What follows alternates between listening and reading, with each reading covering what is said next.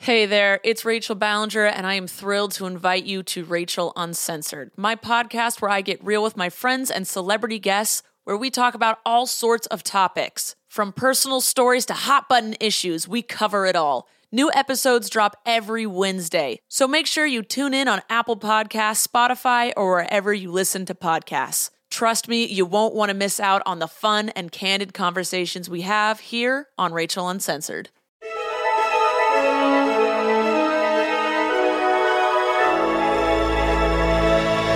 Welcome back to another episode of Mother May I Sleep With podcast. Today I have on my daughter, Amaris. I didn't give birth to her. She's actually back at her parents' house in Florida right now.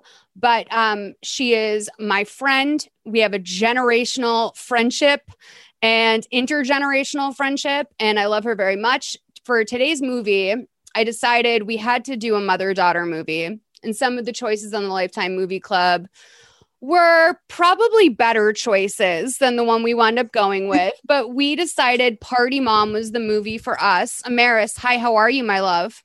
I'm really good. I'm excited to talk about this train wreck. I mean, I have to tell you, this truly is probably one of the worst movies we've ever done. Really? I was so I don't know what the bar is. I haven't really seen a Lifetime movie in a really long time, but I was like, oh my God. Yeah, so this is like one of those movies that was made around 2018, which is when I think they were pumping out a lot of Lifetime movies really fast. Same with like 2019. It seemed like they were just in a race to get a lot of content out. And some of these movies definitely suffer because of that. But this movie in particular, I mean, it has a 4.8 on IMDb, which, as we know, like the Lifetime movies we tend to watch range between like a 5 and a 6 usually. So this is even low for that.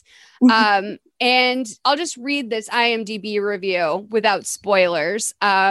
Because it summarizes what's going on with this movie perfectly.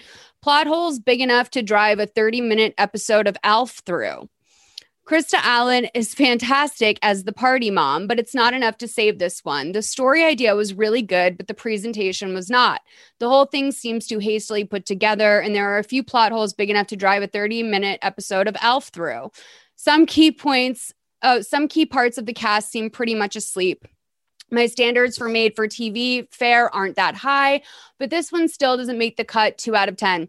I love that they liked their ALF joke enough to do it twice. We get 2 ALF jokes. Yeah, I do agree that, I'm sorry, the actress's name is Krista Allen? Krista Allen, and she is... Allen. She's so good.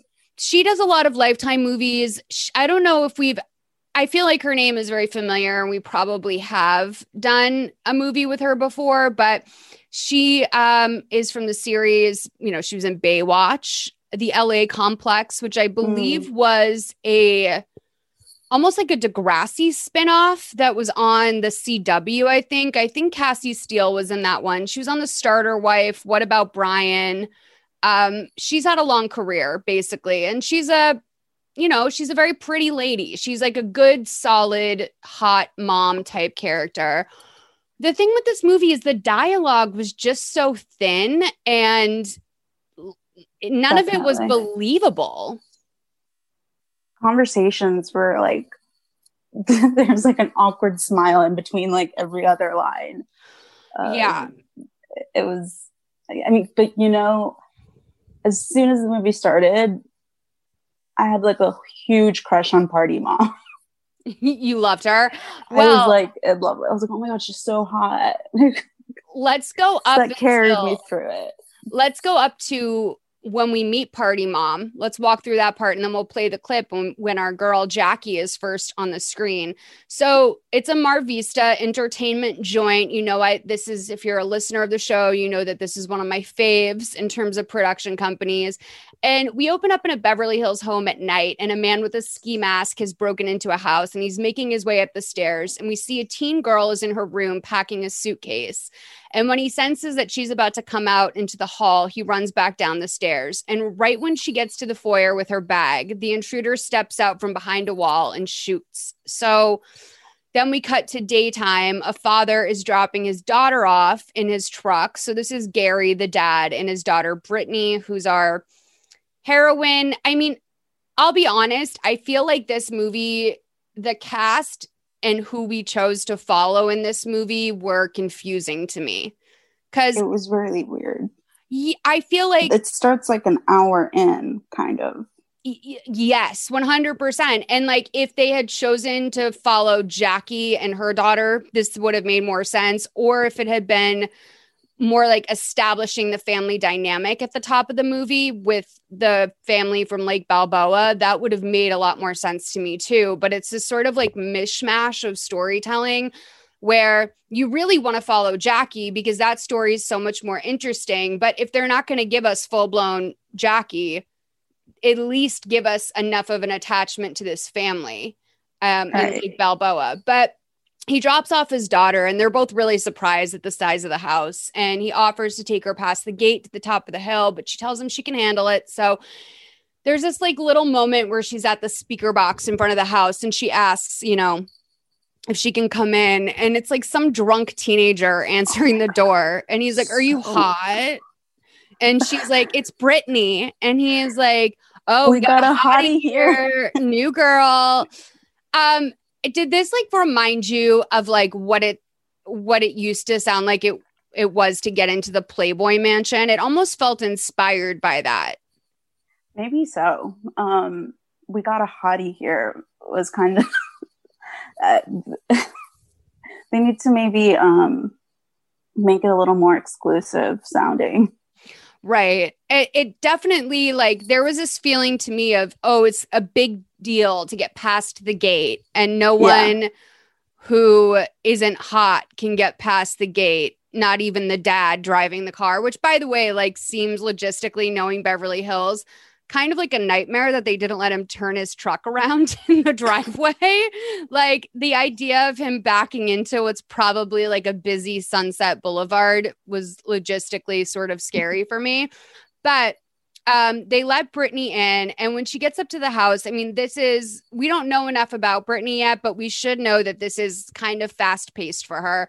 And one of the things that's really difficult with this movie too is we're trying to establish the class difference between Brittany's family and Jackie, Ashley's family, right? So their way of doing that is to put Brittany in a pair of Keds, essentially. But like, they all look like they're from the same type of money. They all look like middle class, basically. There's no real differentiation between what Ashley is wearing versus what Brittany wears. Right. Yeah, I agree with that. She looked like she belonged, you know? It was just like, she wasn't the odd one out.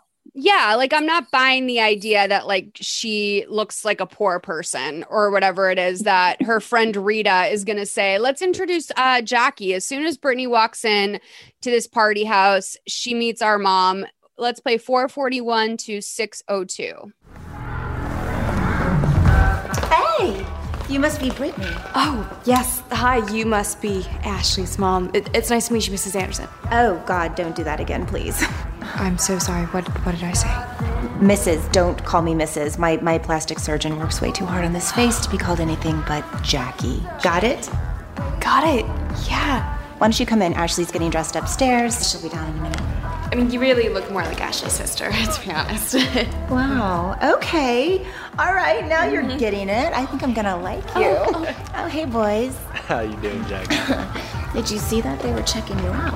Oh, no, they're not. No, they are. You know what? You need a drink. What do you want? Do you want soda, tequila, beer, wine, vodka, rum? Soda is great. Soda and vodka. You're my kind of girl. Okay, I'll go get it. Wait. Jackie, where'd you go? I know. We were right in the middle of our drinking game, and I was getting ready to destroy the new kid down the street. I'm sorry. This is Brittany. This is one of Ashley's new friends. These are my besties, Rita and Donna. Hi, Rita and Donna. Hi, honey. Hi. Okay, enough with the pleasantries. Let's get back to the party. Okay. Don't steal anything. Oh, come on. Hey. Did you notice her shoes? I mean, where did she get those big box? Okay. So I don't know about you, but like the second an on-camera personality, an actress or whatever in a movie mentions their plastic surgery as like an idea of something that's regular and normal for them, I can't stop examining the actress and wondering if it's true. You know, I didn't really think about that, but that's a good point. Like she was like, I mean, she looks great. So whatever she's had done, it's working. But that's a good point. Like, I don't want to hear a character that's like possibly most likely naturally pretty talking about her plastic surgery unless it's they go and get like a Rinna or someone who's clearly had plastic surgery, because then you're like, oh, okay. But otherwise, as an actress, I would never be like, oh yeah, just say I had plastic surgery unless I really had. Right. Yeah. Not that she can really like push back on the line. I think that they are definitely trying to go for this Beverly Hills housewife thing, you know, really shameless. But, you know, I was underage going to parties in LA, like when I first like came out here.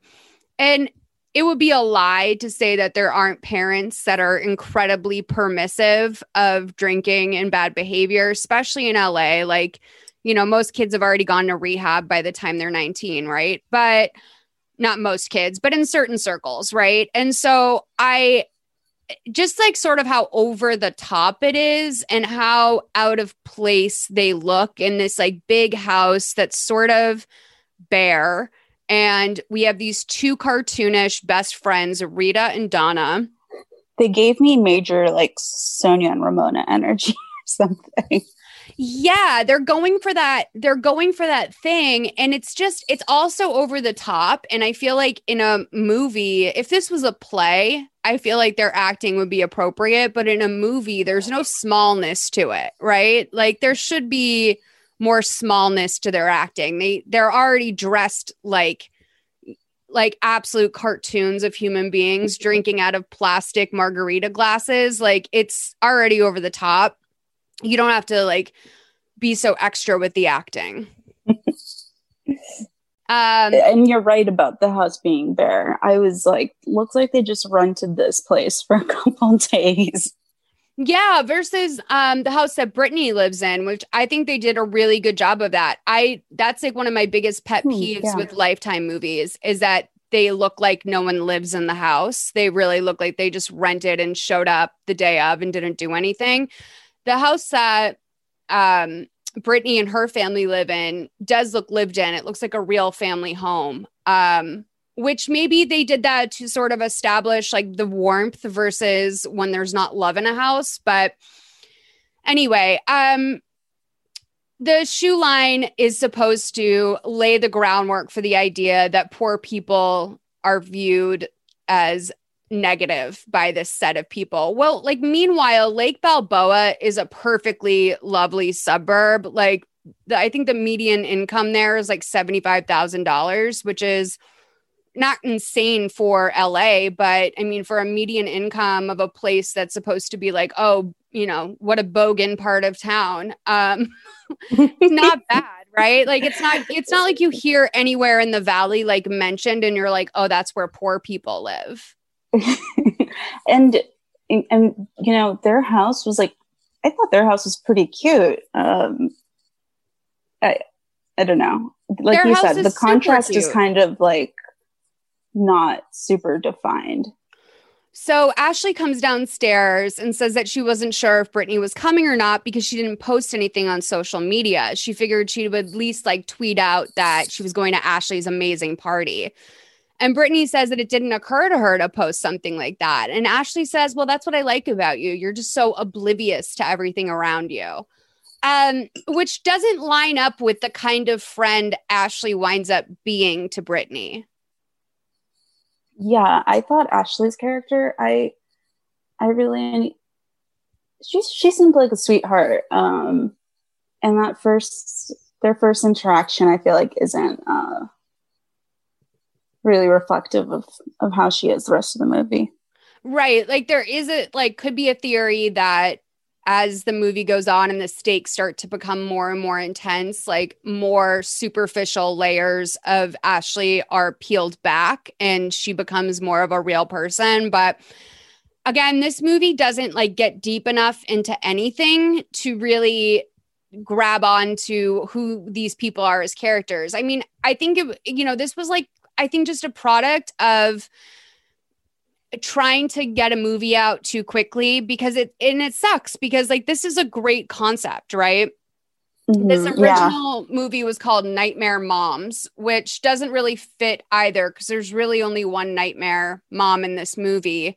But the idea of a mom who's like permissive of partying at her house and how it can lead to bad things is, I think, a really solid Lifetime idea. It just wasn't executed well. I don't know that I've seen like any other of Michael Pfeiffer's movies. He's a pretty prolific Lifetime writer and director as of the last few years, and he's a pretty big producer as well. But this movie felt really rushed to me. So they go out to the pool and Brittany sits on the side of the hot tub with Ashley and they're taking selfies. They're doing like classic pretty girl making an ugly face type faces. And Brittany tells Ashley to not post some of the pictures because she doesn't want her mom to see them. But Ashley assures her that her mom will just be happy that she's hanging out with awesome people, which is, I think, their way of winking at us about what Ashley thinks a mom's priorities are. Right. Yeah. I also loved the line when she said, pose like you're in an Italian movie or something, or magazine.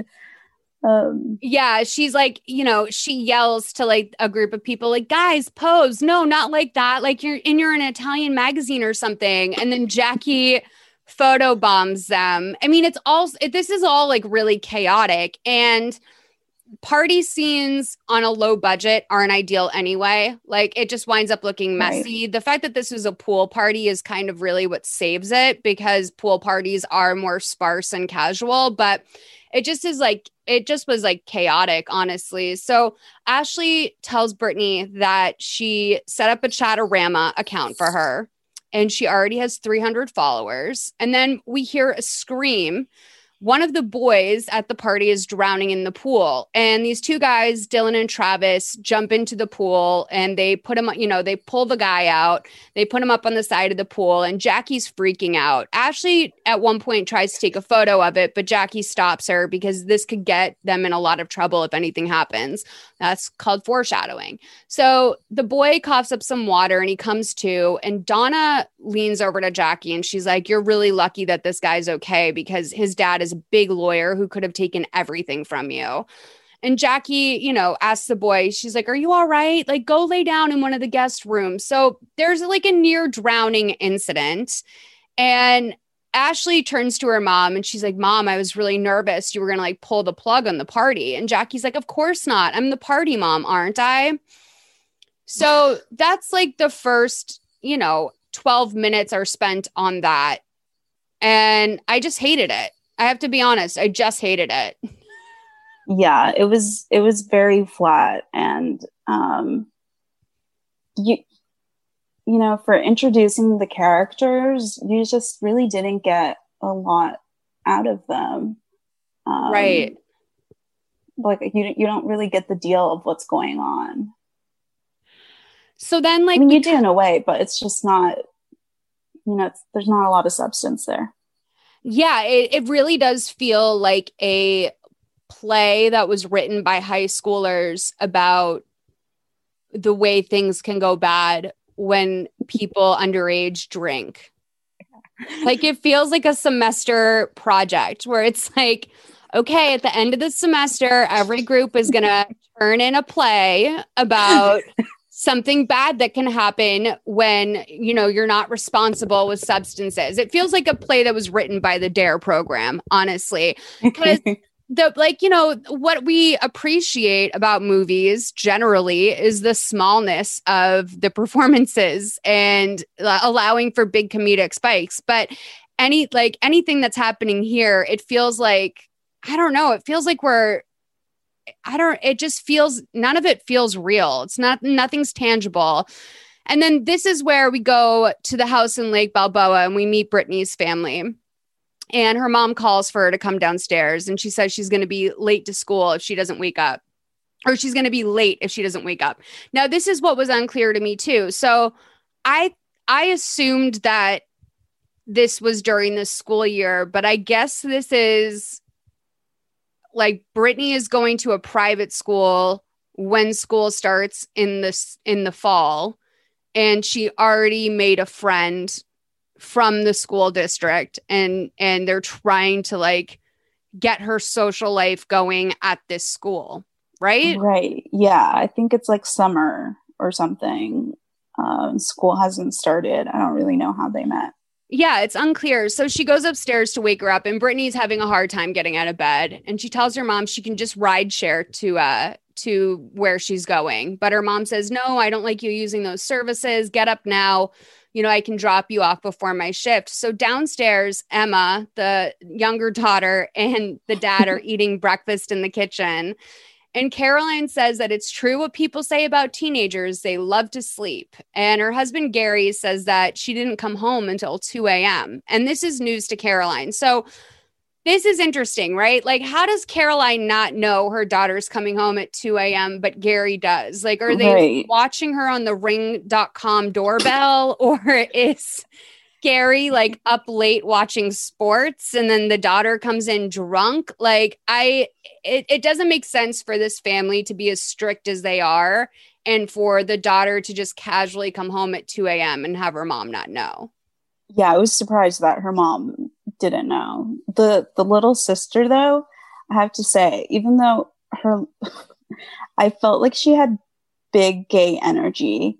So she brought kind of like nice little laughs to me. I was like, oh, this is like the little, like the young gay sister. Even though she's like a child, I'm not like sexualizing her. No. But I just mean like her energy, you know? Yeah. And she would just like mimic like the things the parents would say. Yeah, the sister, like the way they filmed her singles in this scene were really uncomfortable because this actress like just was sort of playing it very real. But at the same time, kind of the way you probably would if you were on Nickelodeon and they said like, just play this like real, but she's not a dramatic actress. So like anytime the camera was just on Emma, it was super weird. And I think I know what you mean about her giving you gay energy. So her dad asks Brittany, you know, where's my good morning? And it's obvious that she's a daddy's girl, right? And that she has tension with her mom. And she joins them at the table and she asks her dad if she's going to get a car when she turns 16. And nobody moves. Like, it's dead silent. And then finally they all erupt with laughter. And they're like, are you serious? And she's like, yeah, all my friends drive around Beverly Hills in Mercedes. And her dad says that this is Lake Balboa. And her mom says that when she gets her license, she can borrow one of the family cars, but the family isn't buying their daughter a luxury car type of family. Like, that's not really who they are. Besides, they're already paying out of the ass for her school tuition. So it's funny because like, I feel like by the time I was, 15 and a half, I definitely had the temperature on whether or not I'd be getting a car, which was, I was not getting a car. Exactly. Yeah. It's not like something that you're just like shocked to learn one day. You and kind of and not to say that I wasn't like ever bratty. Like, I remember getting into a fight with my mom when I was in college because I wanted to go on spring break and I like kind of couldn't understand like why my mom just simply couldn't pay for me to go on spring break with everyone else. And that was like bratty. That was definitely like, I look back on that and I was like, that was a true moment of being bratty from you. And also expecting something that, let's be honest, Molly, was not on your radar previously. Like, you just went to school with rich kids and all of a sudden felt like you should be going to spring break with everyone else. But Yeah, it's interesting how quickly this character is sort of deluded about what her lifestyle is when her dad is like sitting there next to her with his like name tag on to go to his whatever job it is he has. I mean, they make it seem like these parents like clock in and out of their shifts at like retail jobs or something, or like, you know, her dad's like cleaning toilets all day. But realistically, that home that they have, like they have to be doing somewhat okay to even have that home. Right. What did you think the dad's job was? You know, I actually thought he was like a car mechanic. Because I mean, I don't know anything about car mechanics, but I feel like that's the outfit they wear. You know, like the ones where their names is like already sewn into the, I don't know. Yeah, he definitely like works for Orkin or pool cleaning or some sort of service like that where you show up to someone's home with like your name emblazoned on your chest. So Caroline, you know, tells her you have to be ready in 5 minutes. And when she runs upstairs, they, you know, they're like, something's up with her. So Caroline tells Gary that she'll see him that night. And, you know, the two of them are a very lovey couple. They really are like very, very affectionate. I don't know how long they're supposed to have been married, but at least 15 years, right? And they're very, they act like they're, you know, like they just got married yesterday. And she tells him that she's worried that they've lost their little girl. And he reminds her that she's just a teenager and she was probably like that as a teen too. And she says, no, I was perfect. And he goes, well, you're still perfect. And they kiss on the mouth once more on the front lawn. Like this couple really loves to kiss on the mouth, like truly all the time. They're sneaking makeouts. But Caroline tells Brittany that they can't be late every single day. And Brittany asks her to drop her off at the back of the mall. So this is when I'm like, what is going on? Like, why is she taking her to the mall before school? Right. Yeah. That's when I was confused too. It made no sense. Right. So she drops her off at this like big outdoor mall. And she's like, are you embarrassed? You know, are you ashamed to be seen with me? Are you embarrassed because of the car I drive? And Emma says that it's, you know, Emma chimes in from the back and she's like, it's because Ashley drives a Mercedes. And Caroline looks at her and is like, Ashley drives a Mercedes? And she goes, yeah, Mom, I already told you that. It's like the one Kylie has. And this was like just like kind of lazy writing to me because we literally just had the Mercedes conversation less than 4 minutes ago. Yeah. Like, I was just having a really hard time understanding like what it was so clunky.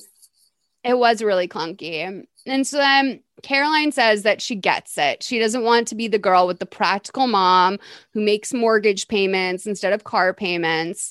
Then Brittany gets out and she goes to meet her friends. And she's at the Simi Valley Town Center. This mall was incredibly recognizable to me when I saw it, but only as a typical SoCal mall. It looks like a mishmash of all of those malls that exist along the entire, you know, coast of this state, where it's like a big outdoor plaza with, you know, stores in it. It looks a little bit like a town square, but also is definitely a mall. There's probably also like oddly office buildings in this space as well. But what do you think about this back and forth dialogue where Caroline is paranoid that her daughter is ashamed of her? Because I feel like I would sort of expect that of my teenager. Yeah, I'm trying to like think of my own life, if, you know, moments where, because that's like a shitty feeling, you know, like being kind of embarrassed or ashamed of your parents or what you have or don't have. And I get her mom's like, you know, I have a sensitive mom. She would like easily be hurt by something like that. So I get where she's coming from. It is a teenager, but I don't know. I kind of felt bad for her in the moment. Well, I don't think you would even do that, if I'm being honest about like who you are. I don't think you would even be ashamed. But as like, if I was in that position as a mom, I don't think I would take it personally. I would think that my daughter's in the wrong school if those are the types of friends she has. Right. Because like, I wouldn't want my kid to be like raised to think that she's lesser than because she doesn't have money. And I think that that's also the sort of unfortunate nature of like having a regular life in a world like in LA. Like I knew people who grew up here and had, you know, a very middle class lifestyle, but went to some of the bigger private schools, like, you know, Campbell Hall or something. And compared to their classmates, I mean, they definitely thought they were living in poverty because their classmates, you know, all had their own cars. They were very, very wealthy. Like looking at a middle class life compared to that, you can't help but feel like you don't fit in, I think, at that age. But that has to be like a discussion that starts at home. Like you're not poor. They're just absurdly wealthy. Yeah, it's not realistic, honey. Right, exactly. And Caroline does like have a conversation with her a little bit later where this starts to make sense, but that scene is a nightmare. So, you know, Caroline asks her when she's going to be home and she says she doesn't know, but she'll call them when she's done. And her mom tells her not to do anything crazy. And Brittany basically shuts the car door in her face. So Brittany meets Ashley, who introduces her to her friends, and they all love Brittany's heels. And I don't really know when this happens, but apparently Brittany got out of the car wearing sneakers and then all of a sudden she's there in heels and she's not carrying any kind of bag that suggests that she would have a pair of heels stuffed in her backpack. Yeah, that was so weird. I was like, what's going on here? Like, did she duck into a Payless and like buy some shoes? I was so confused about how that happened. And Caroline, while, you know, all of these intros are happening, Caroline does a loop around the mall to see what Brittany is up to. And Emma's like, Mom, are you stalking her? And she's like, no, I just want to see who she's talking to. And she notices that Brittany has these heels on all of a sudden. She asks Emma when she could have gotten those heels. And I'm like, I wish Emma had the answer to that because I am going to be bothered by it for the rest of the movie. So Ashley clocks Caroline's car and she asks Brittany if that's her mom because she saw that creeper van at school the other day. And Brittany's like, no, my mom's at work. And Emma says, you know, she sees that Emma's seeing all this happen. She's like, she caught us, Mommy. And she goes, now she knows I'm always watching. So this is, you know, this is a thing. It's weird. First of all, what do you like? Are they going to summer school? I think part of the confusing. I was so confused there too.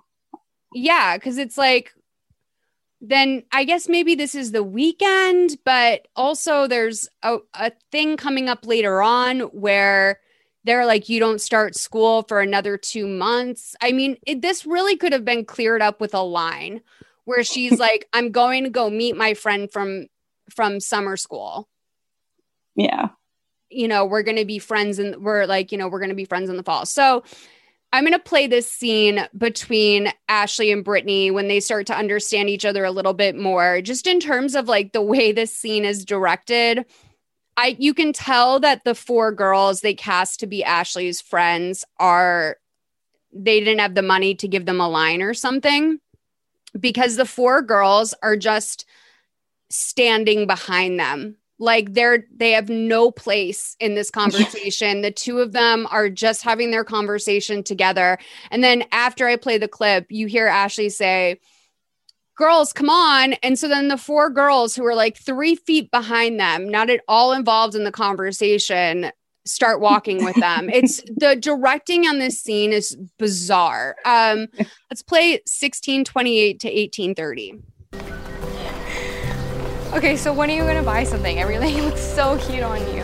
I don't know. I guess nothing's really just speaking to me. Really? Because everything is speaking to me. Yeah. So where do you live? Like up in the valley. That area. Hidden Hills? They have their own riding rings. No. Calabasas? That place is so nice. I see it on TV like all the time. I live in Lake Balboa.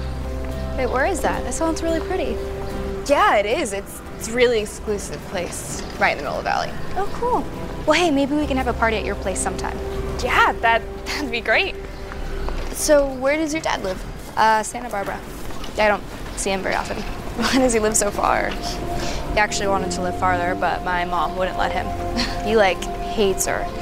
She took 70% of what he owns, so he lives far enough away where she doesn't come bugging him all the time, but also still kind of close so he can see me, every so often.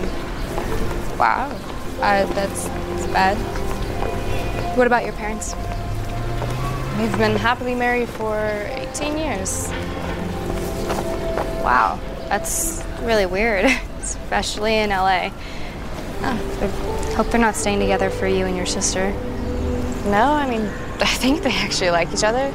Like a team. In fact, they love ganging up on me and making my life a living hell. Yeah, well, at least they don't host your parties and try to take all your friends. That's true. Everybody calls her the party mom. That's cool. Yeah, they think it's cool, but I don't know. I think it's kind of gone out of hand. I don't know, what do you think? Oh, gosh, I don't know. I wish my mom was more like that. She's so straight-laced. Maybe if we close our eyes and chant over and over again, we can switch places, like in all the movies. Yes, I love this idea. Let's do it now. I'm really glad we met. Us pretty girls have to stick together. Well, you're right about that. All right. Okay, so I think we can always all agree that the grass is always greener, right? Ashley definitely, I don't think she knows how to articulate yet that she wishes she could just have a normal mom, but that's what I'm getting from her. And of course, our girl Brittany thinks her mom is boring and stifling, which, as someone who had the young mom out of all my friends, I always wished my mom just showed up to school with a short haircut and a minivan, just being a relaxed, chill, older mom. But it's unclear what's going on here. As much as it couldn't be more simple, I'm very confused about all of this. And it's great that now we know, Ashley is a product of divorce. We know that Brittany is uncomfortable with her standing in the world. She feels like she is not as fancy as they are. I'm confused. I have to say I'm confused. Yeah, I love how she made up the lie about Balboa being really exclusive place, as if Ashley couldn't easily find out the truth. Yeah, or as if if you grow up in LA, your life is set just in Beverly Hills. That's not true at all. Everyone I know that grew up here spent a lot of time in almost every town and neighborhood in LA. Beverly Hills is definitely a bubble if you want it to be, but it's weird that they're at the Simi Valley Shopping Center, which is kind of out there, but somehow she doesn't know about Lake Balboa, which is sort of I don't know. Compared to she also her saying, oh yeah, I see Calabasas on TV all the time. Well, no shit. We all have Keeping Up with the Kardashians, but more than that, have you never been to a birthday party at a farm, or have you never been to I don't know, just isn't your dentist over there or something? It's just weird the way that they talk about Los Angeles it's a whole ass state. Yeah. I don't know. This movie's so fucking uncomfortable. It's very awkward. I do feel though that this movie seems like it was written for a child to understand. It has a very ABC Family quality to it, where I don't want to say that it's some male writer and he didn't give nuance to this or whatever, but it does feel a little bit the guy's oh, I don't know, I feel this is what two girls would talk about. Right. What teenage girl literally looks at another teenage girl as well, us hot girls have to stay together. How inflated is this girl's sense of self-esteem?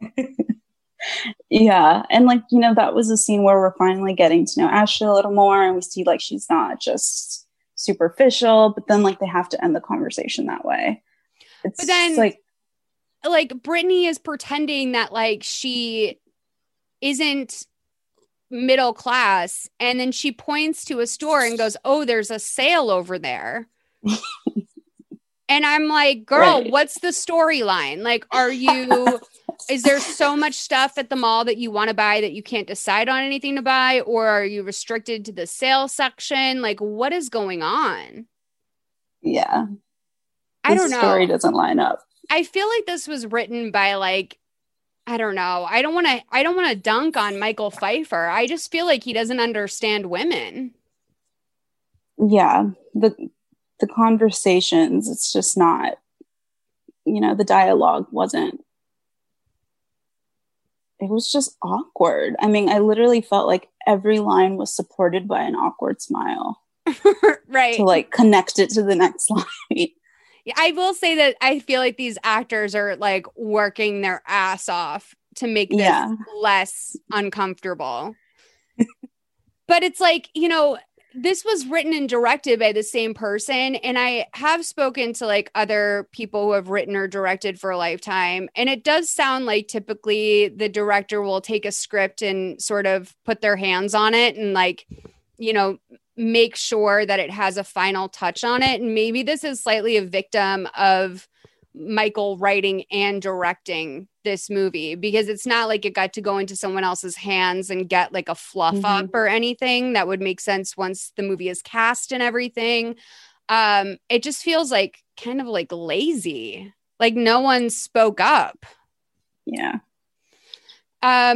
But yeah, they're all standing, like, so the girls are like standing behind them. I already mentioned that. But then Gary pulls up to Ashley's house that evening to pick Brittany up. And she's telling him about how nice Ashley's house is. Apparently the pool looks over all of Beverly Hills. And he asks if they're a family that actually loves each other. And she's like, well, I guess. Her parents broke up a few years ago, but her mom loves her. I mean, they go shopping, they go on vacation, they go to spas all the time. She's never actually heard Jackie tell Ashley that she loves her, though. And she proceeds to say that she was learning about narcissism in school last year, and she thinks that Mrs. Anderson might be the first narcissist she's ever met. She doesn't know if she cares about anyone besides herself, not even her daughter, but she thinks that she does really love Ashley. She just doesn't know how to show it the way that her family does. So let's unpack this, okay? Yeah. Who the fuck is teaching 8th graders about narcissism? It's literally what I was thinking. I can't remember ever talking about narcissism in high school. Is it like in the world of like Greek mythology, like Narcissus or whatever? Maybe. I mean, I just can't. Why they would like lob It was such an awkward line, the way she just said that. I can only imagine it started in like a Greek mythology class and they very vaguely went over it. But it's so insane to think of like the Los Angeles County School District, like lobbing the idea of narcissism at 8th graders, like a fairly complex psychological topic.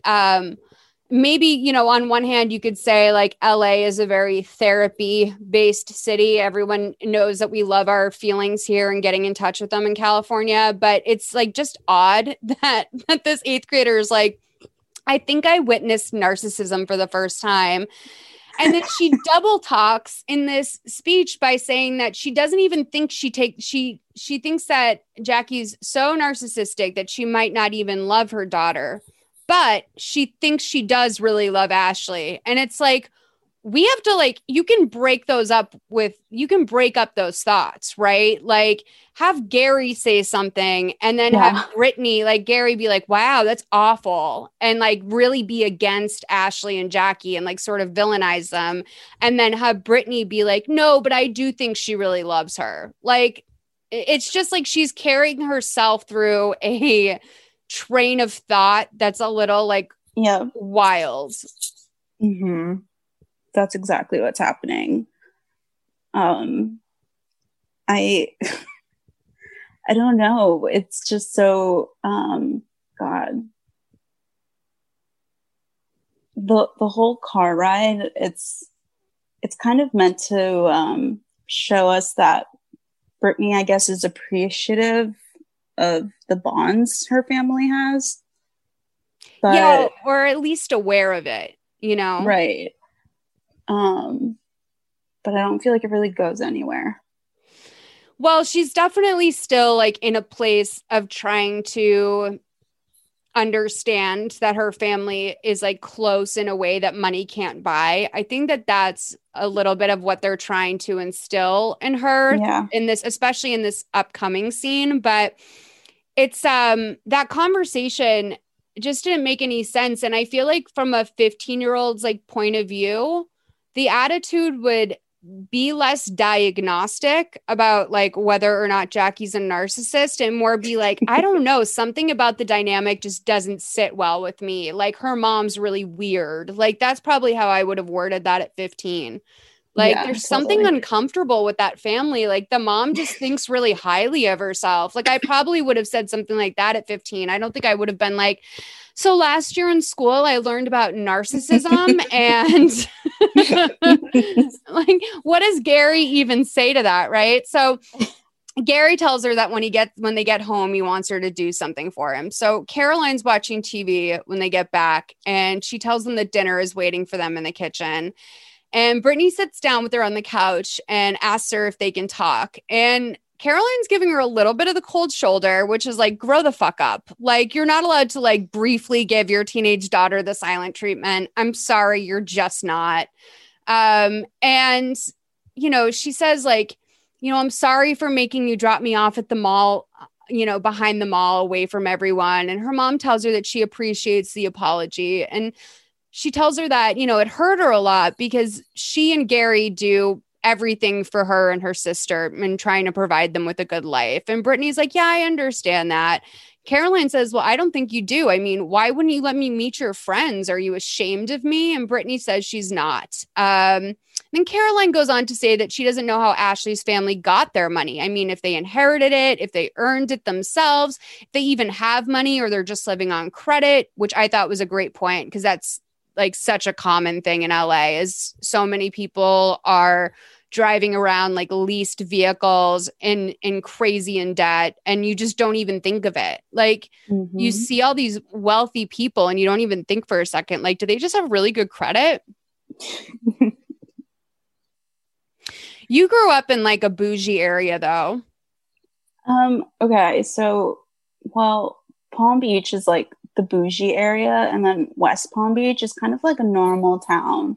Although there's like, you know, other areas that are like more affluent, but you know, I grew up, my mom cleaned houses. So like she would clean the houses of like all these nice, beautiful neighborhoods. And like, I love driving through them. So like you and I definitely have that in common. Like both of our moms were cleaning ladies. We both grew up in wealthier areas, with like our moms like serving the wealthier community. And, you know, I mean, I will say that that's like one thing that's sort of like frustrating about this movie for me because it's like interesting to see her be like such a brat and not like there wasn't a greater conversation around this. Like it wasn't like when she was applying to private high schools, her mom said to her like, you know, we really want to get you into a good high school so that you have even more opportunities than we did. I mean, I feel like to an extent, like how hard my mom worked for me to be able to go to a good school and how, you know, hard my mom worked in general was just something I was very aware of. And it feels odd to me that it's like she's just finding out now that her parents are hardworking people. Right. Especially when it seems like they do have a tight family dynamic. I think her meeting these new friends has kind of just, I don't know, diluted her. Do you ever like wake up and you feel like you're living in like a slightly different world? Yes. Okay. The last like 2 days have been like really weird for me. Like I feel like something is different about the universe, but I don't know what it is. And I'm wondering if Caroline like just simply like or Brittany just like simply like bumped her head and like the world had a small shift because it's like, what do you mean? Like, you don't know that you're middle class. Like you see your dad go to work every day in a jumpsuit and like you all of a sudden think that you're on the same level as Jackie and her dad that lives in like Santa Barbara. Like it's you're just not from the same world as Ashley. Like, I don't know if it was, maybe the call box that you had to call to like get up to her house, did that not tell you like where's the disconnect for you, little girl? But, you know, she says basically, you know, Caroline says that they didn't come from very much, her and her father, and that they worked really hard to build what they have. And while her friends have money, it's not their money, it's their parents' money. And just because they can buy a purse doesn't mean that they're better than her or smarter or more interesting. And she warns her that the Beverly Hills scene isn't real. It's a facade. And what should be the most important to her is her home and her family. And Brittany asks her if she's trying to say that she shouldn't have a life outside of the house, because it sounds to her like that's what her mom is saying. And she's implying, or you're saying that I should just get rid of my friends and be home all the time. And her mom's like, that's not at all what I'm saying. And at this point, I just wrote in my notes, this conversation is, for lack of better words, like emotionally dyslexic. Like the hoops that the two of them are jumping through together are just absurd. Like, Brittany, you're sitting down to apologize to your mom for being a cunt at the mall earlier. Okay. Now, all of a sudden, you have turned this into, oh, so you just want me to stay at home and not have a life? And it's like, ma'am, no one said that. Like, the dots no were one not connecting at all. I hate it because to me, it's like just such lazy writing. Like, it's the writer needed to accomplish like X, Y, and Z in this scene in order to have, to hit all of the bases, right? But instead of just, it looks like he got a note from the network like, oh, you should include here that Brittany feels like she's being socially isolated, so that later on when she skips family movie night to go to a party, it's because she thinks that her parents don't want her to have a social life. And so he just slipped in that line without readjusting the rest of that conversation to make sense. I feel like this is like a 1 hour rewrite. Is just sort of like reordering the way that this conversation goes, because I understand the point of having it be like 2 steps forward, 1 step back. Like, I understand the point of that, you gotta create friction in order to believe that this story is going to go where it's going. But the pacing of this is so off. And I really wish that we could have started at the house in Lake Balboa and established this family dynamic before we went straight to the party. Like, basing this in Beverly Hills was the wrong move to me. Yeah, I agree a lot. And people who listen to this podcast regularly know that I oddly am on the side of every person involved in these movies. I will argue a case for almost anyone because I really do enjoy these movies. This one is just so frustrating to me. And it feels like to me, this is where this movie could have really used like a woman's touch, if I'm being honest. I was thinking the same thing the entire time. I mean, at least we have some representation with Miss Emma, by the way. Speaking of young queer people, I feel like this episode will be released just in time for this to not be super old news, but one of our faves just came out, Miss JoJo Siwa. Woo! Are you so happy? What a win for us.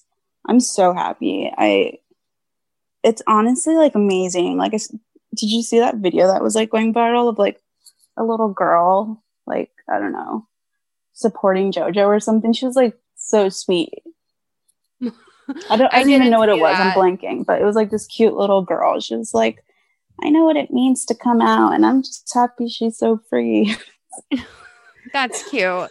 Yeah. That's cute. I feel like, I mean, let's like talk about sort of how major that is. Like, I can't think of there was no JoJo for my generation. There was no like real life person that was a peer that was marketed towards younger kids. Like, I don't remember growing up with a JoJo type figure, period.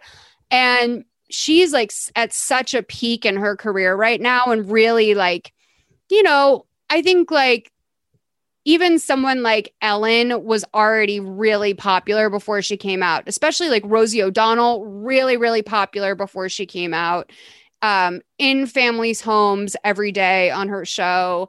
And it was like, you know, considered a massive deal. Like when someone came out back then, like I can't imagine how different like the world will be for younger kids knowing that someone so successful that they all know is like an openly queer person. I don't think JoJo has labeled herself yet. Yeah. I sometimes, you know, like living in New York City or whatever, like, you know, we kind of like live in this bubble and I kind of forget like how awful the rest of the world can be sometimes. Like, I mean, this country, in terms of like homophobia and stuff. Like let me just quickly drag one of my cousins that I saw on Twitter tweeting like some homophobic shit about JoJo. And I was like, what the actual fuck? You know, I'm so proud of her because she does like I don't know. I can just imagine like a lot of, you know, homophobic parents out there, and you know it sucks, but it's amazing that she did it, like despite all that. Yeah, I mean, it's definitely something that like people can approach with their kids the way that they want. Like I'm sure there's a lot of kids who enjoy JoJo that will not know about her coming out, because to be involved in the JoJo world, you could be as low stakes as having bought a bow at Claire's, to knowing of her from Nickelodeon, to being someone who's on YouTube, like interacting with her personality like that. I don't know that, you know, there's probably a lot of kids who will be unmoved or even ignorant to this information, but truly, like when you think about it, she's so pervasive in like the world of kids shit. Like, you know, she's on everything. She's on bedspreads. She has food products. She has toys. She has so much stuff. And, you know, like there is a real like possibility that people, you know, maybe even people that don't think they're homophobic or they consider themselves to be an ally or something, like people can still have weirdness around their kids being around it, right? Mm-hmm. Like it's almost like an after dark thing, right? Where it's like, oh yeah, like I'll go to like a club and I'll be fine with the gay guys that are there, but like I don't want my child to like ride a JoJo tricycle. Like I don't want people to think like I'm perverting my child or something. Yeah. And I think that like that's, you know, that was an interesting risk for her to take, because I feel like there's other people that come to mind when you think of celebrities that are, you know, possibly closeted, and they have so much less to lose than someone like JoJo. Yeah, I'm super proud of her. It was a good week for us. Yeah, and by us, I mean like as an ally. Like I don't want everyone to know that like I'm not claiming to be like I don't want to take unnecessary credit. Like you were a gay child. Unfortunately I don't know that experience, but no, it's like it's kind of massive, and it's unprecedented. I can't think of any child like, you know, or even 18-year-olds that has come out that's been like a massive deal ever in my life. Like it's sort of historical what she did. But back to this movie and our girl Emma. So she tells Brittany that she doesn't have to compete with them, and Brittany says that she has no idea how hard it is with these girls, and Caroline tells her that she has to be strong. Now this is where if I was a mom, I'd be like, then I don't want you going to school with them. Then like maybe this school isn't the right fit for you, because like right. You're not even school hasn't even started yet, and you're already lecturing me on how I don't know how hard it is. Yeah, that's a good point. It's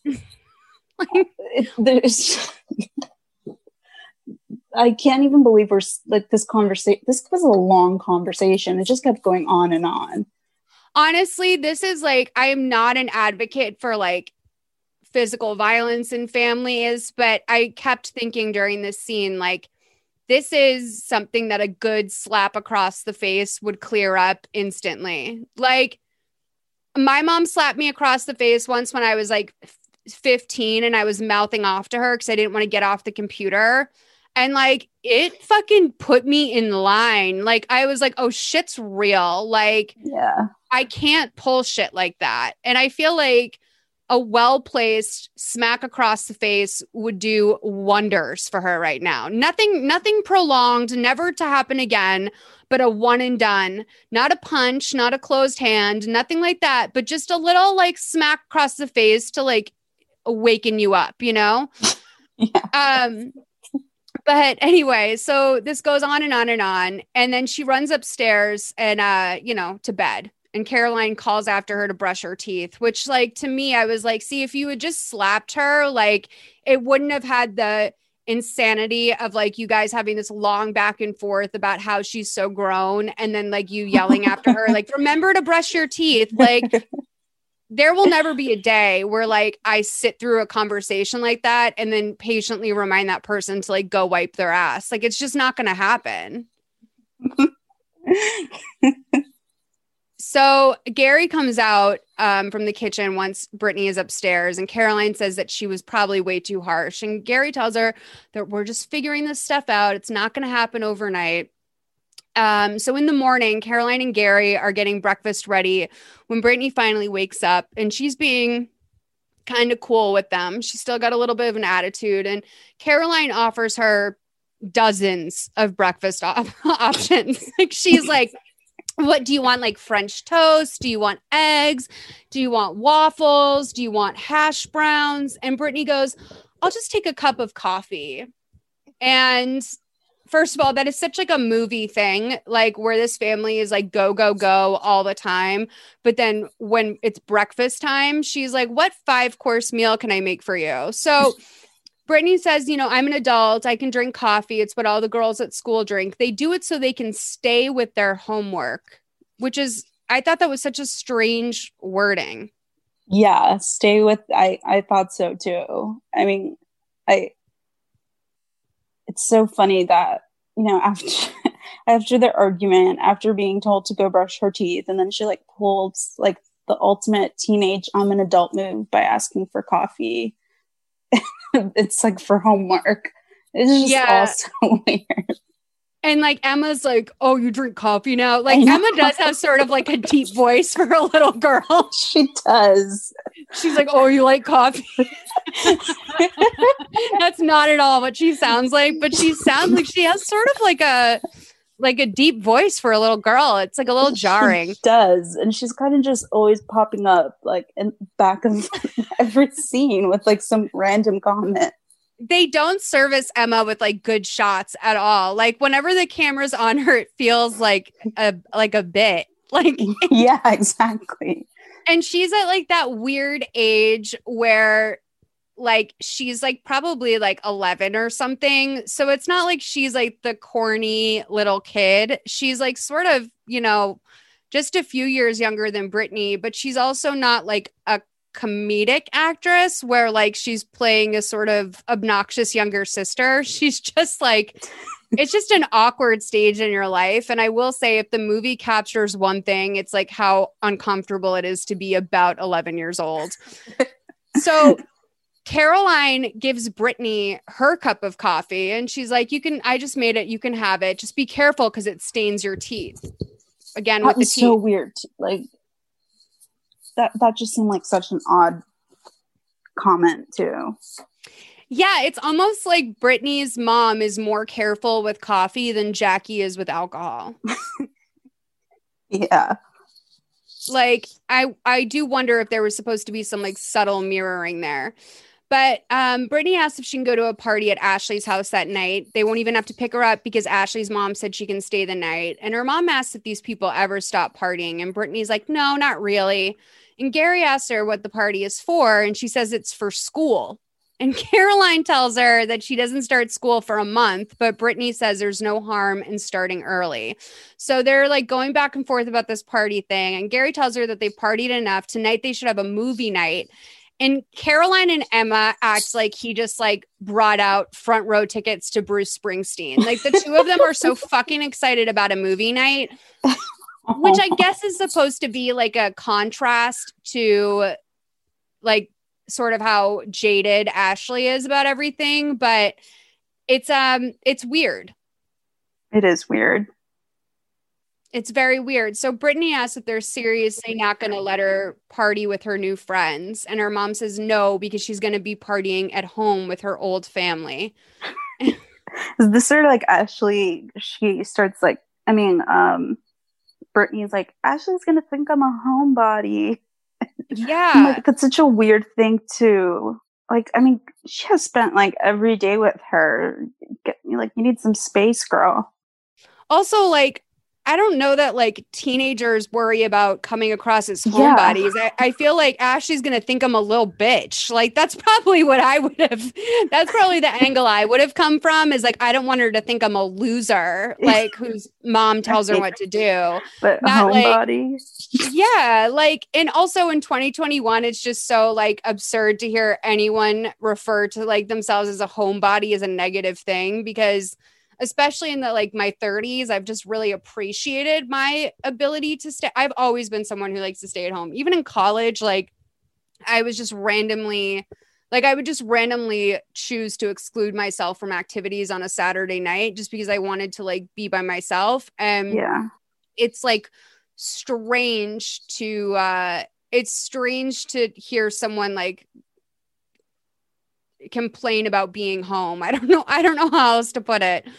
But Brittany runs up to her room and she gets on a FaceTime with Ashley, and Ashley says that, party's still on for the night, even though my mom and I got into a fight. And Brittany's like, oh, I'm going through the same thing. And then when Caroline knocks on her door, she hangs up with Ashley, and Caroline basically calls through the door that today is her first day off in a really long time, and she would love to spend the day with Brittany. She's just going to stay in her room all day, and Brittany doesn't even bother to answer her. So that's kind of sad.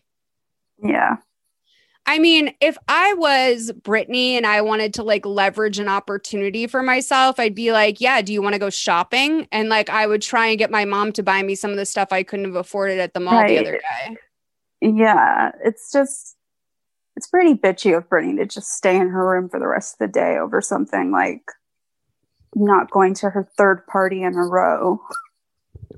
I'm going to make enemies for this. I really am, because I want to stress to you enough that I don't think physical violence is okay. But literally one slap across the face would change Brittany's entire world. Like, just slap her once. Like, it's fine. Like, it's honestly like she's probably taken harder hits from Emma. Like, literally just give her one swift slap across the face to remind her who's in charge, mark her like a dog, and just let her know, like, you're a fucking child. I pay for your life. I'm not going to take this attitude from you. It's my day off. Do you want to get Chinese food or what? Yeah, very effective. I remember the times that I was slapped, and like you said, well, actually I still had an attitude after that, but it's still, I will shook. Say my mom really played her cards right with that, because like if it was something that happened more than once, it probably wouldn't have ever had the sort of depth and meaning that it truly had. But because I was generally a good kid and I really didn't see anything wrong with me being on the computer, like I was truly unclear on who it hurt that I was like trying to download something from LimeWire. Like I was like, what the fuck, mom? Like, I don't want to go upstairs, blah, blah, blah. And she just slapped me across the face. And it woke me up like in a really weird way. Like, it was like, I don't even think I said anything. I think I just like went up to my room, and it like, me too. I think my mom was just as surprised as I was, if I'm being honest. Like, I feel like if at any point Caroline had just had that impulse and gave into it, this would have saved the whole movie. Yeah. She could have saved lives doing that. So that night, the family is getting ready for their movie night. And this scene is really weird because Caroline is acting like progressively drunk while they're watching this movie. But like, we know they're eating popcorn because there's this like intrusively large bowl of popcorn in the mix. But like, Caroline is like a little wacky in this scene. And like, I don't know if this is like trying to like let us in on how silly they are together, like their dynamic, or if Caroline's like low key drinking wine or what's going on, but it's weird. Let's play this scene 29:03 to 30:15. Oh yeah! Oh, that smells so good. I knew you were gonna. No, you have to wait. All right, get the corner. Fair. Okay, move over. Come on, get in here. Okay.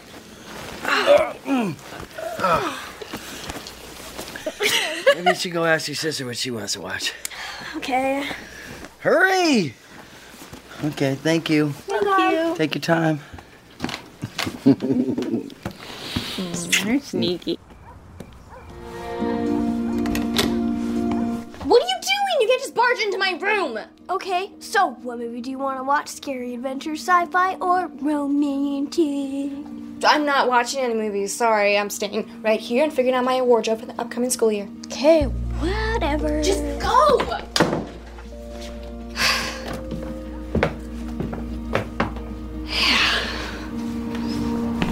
You need one. Woo! She doesn't want to hang with us. That's fine. Okay. You need some time to yourself. That means you get to pick the movie. Really? Mm-hmm. Yes. Okay.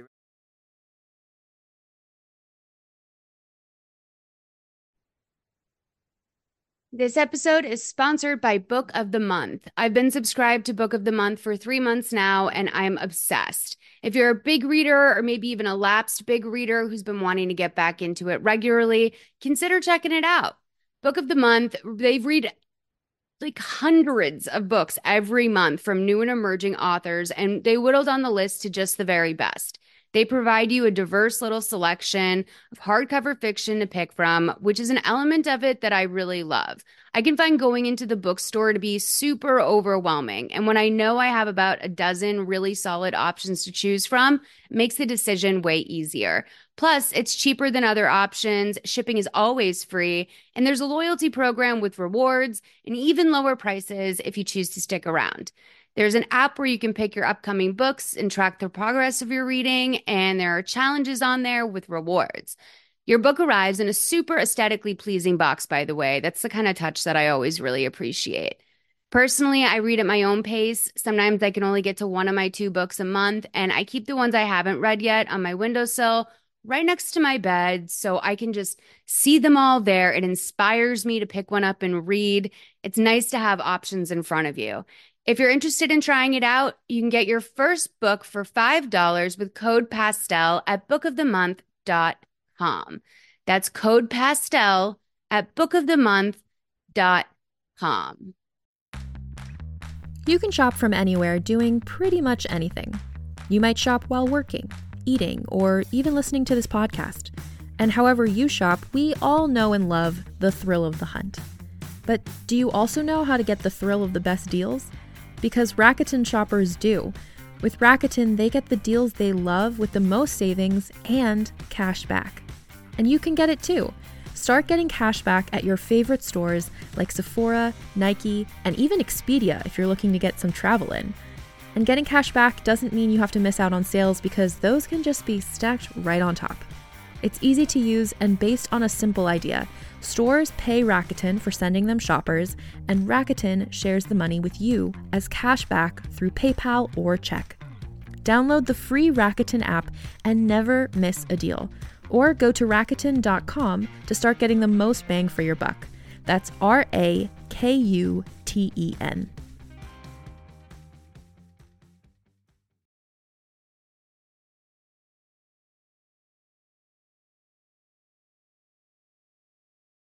All right. So, well, one thing is that I'm realizing watching that I really desperately need like a large wooden bowl. That sounds like something I need. I'm glad that everyone could hear gay icon Little Emma's voice. Oh, romantic? Yeah, they gave her a little bit of a comedy moment there. The actors, the director said have some fun with that. Yeah, it's interesting because I feel like we're supposed to be getting more from the family dynamic there, because the three of them are just acting so uncharacteristically goofy together. And then there's that like weird moment where Emma runs upstairs and Brittany's just like on a different path in life. Like in that scene, she looks like she is just like, doesn't even know who she is anymore, if I'm being honest with you. Yeah. Because didn't it seem like she surprised herself with how bitchy she was to her sister? I think so. She's definitely like progressively. I don't know what her deal is. I really don't. So she's like, you know, getting ready for her school a month early in her room. And she's wearing this like knockoff Marcus Lupfer t-shirt. It's like a sequined mouth biting the lower lip on her t-shirt. And she's wearing like a black mini skirt and tights. And, you know, I mean, I don't know what school she's wearing that to begin with, if I'm being real with you. Like, I feel like any of the schools that I imagine they're going to in LA are probably uniform schools to begin with. But right. So she's, you know, trying to negotiate when she can sneak out of the house. So she puts pillows under her bedspread and carefully opens up her bedroom window and climbs out of it and closes the door behind her just enough so that it doesn't look disturbed. And she sneaks down the street to an Uber. And the Uber guy's like, Beverly Hills, huh? And she's like, yep, going over the hill, which is like literally such perfect Uber banter. Like, I can tell you one thing. I'm not sure whether or not Michael Pfeiffer has ever spoken to a woman or a teenage girl, but I can tell you he has spoken to an Uber driver. Because that's classic, like, yep, going over the hill. Like, that's so fucking exactly what you say when you're like getting into an Uber in LA and you're going to be in there for like 30 minutes and you don't want to talk to the guy, but like you have to acknowledge what he just said. And you know what? I'm going to be honest with you. It's fucking weird to me that teenagers are allowed to get into Ubers. Like, I feel like it should be on their account, right? Like something like a parent should sign like a legal waiver and then that should be in their account. But it's so weird to me to think of like a 15-year-old girl getting into a car with a strange man. Yeah, I would like in that moment, I was thinking, I mean, this must be like tied to her parents' account. And like, how would they not notice this? Especially like seeming like they seem kind of strict, you know? Yeah. It was weird to me that she could just like get an Uber and go. Especially if she's going over the hill, you know? She texts Ashley that she's going to be there in 30 minutes, which I also was like, yeah, Michael's definitely been in an Uber in LA because it totally takes 30 minutes to get from Lake Balboa to Beverly Hills easily, even in nighttime traffic. So Jackie's wasted when she gets to the party later. Like the house is bumping, by the way. Like they did a good job with the nighttime party scene at this house. I feel like that's where they put a lot of time and energy. And she has these two, like Jackie's coming down from upstairs with teenage boys on either side of her. And I'm like, they definitely reference that like there was drugs at the party. So I'm assuming like Jackie was upstairs doing coke with these teenage boys. Yeah, definitely a vibe I got. And Jackie has on cat ears, like a little Ariana Grande throwback moment, which is just so tragic. I was going to mention that. Oh my God. And she came down in the cat ears, like two teenage boys. The whole thing is so messy. And in this scene, it's not like she has her girls, Rita and Donna, with her. Like Jackie is truly like, if you want to be like the adult that's permissive, like, don't be down on the ground floor. Like, be in your room getting shit-faced by yourself watching movies. But, like, it's just strange. Like, these are, like, she doesn't have anything in common with these people. She truly is, like, a drug buddy when it's like, you guys would never be here if you didn't have this thing in common. Right. And like, I think Ashley, like, said before, like, that her mom's, like, taking her friends. It's so weird. Like, why do you want to be friends with teenagers?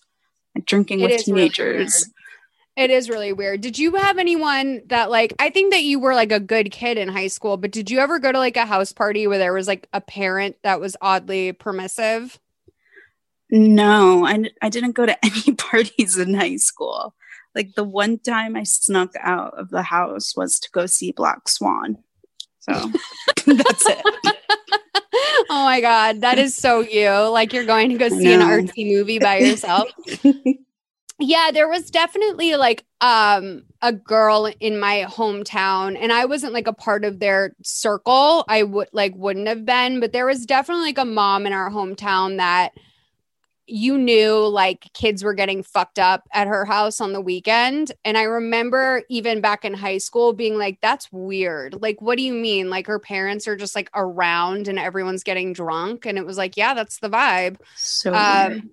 Which like, even as a teenager, I knew that that was like wrong. And that if I were ever to be there, I wouldn't want to be. Like, I don't think that people really drank like openly in my high school till I think prom.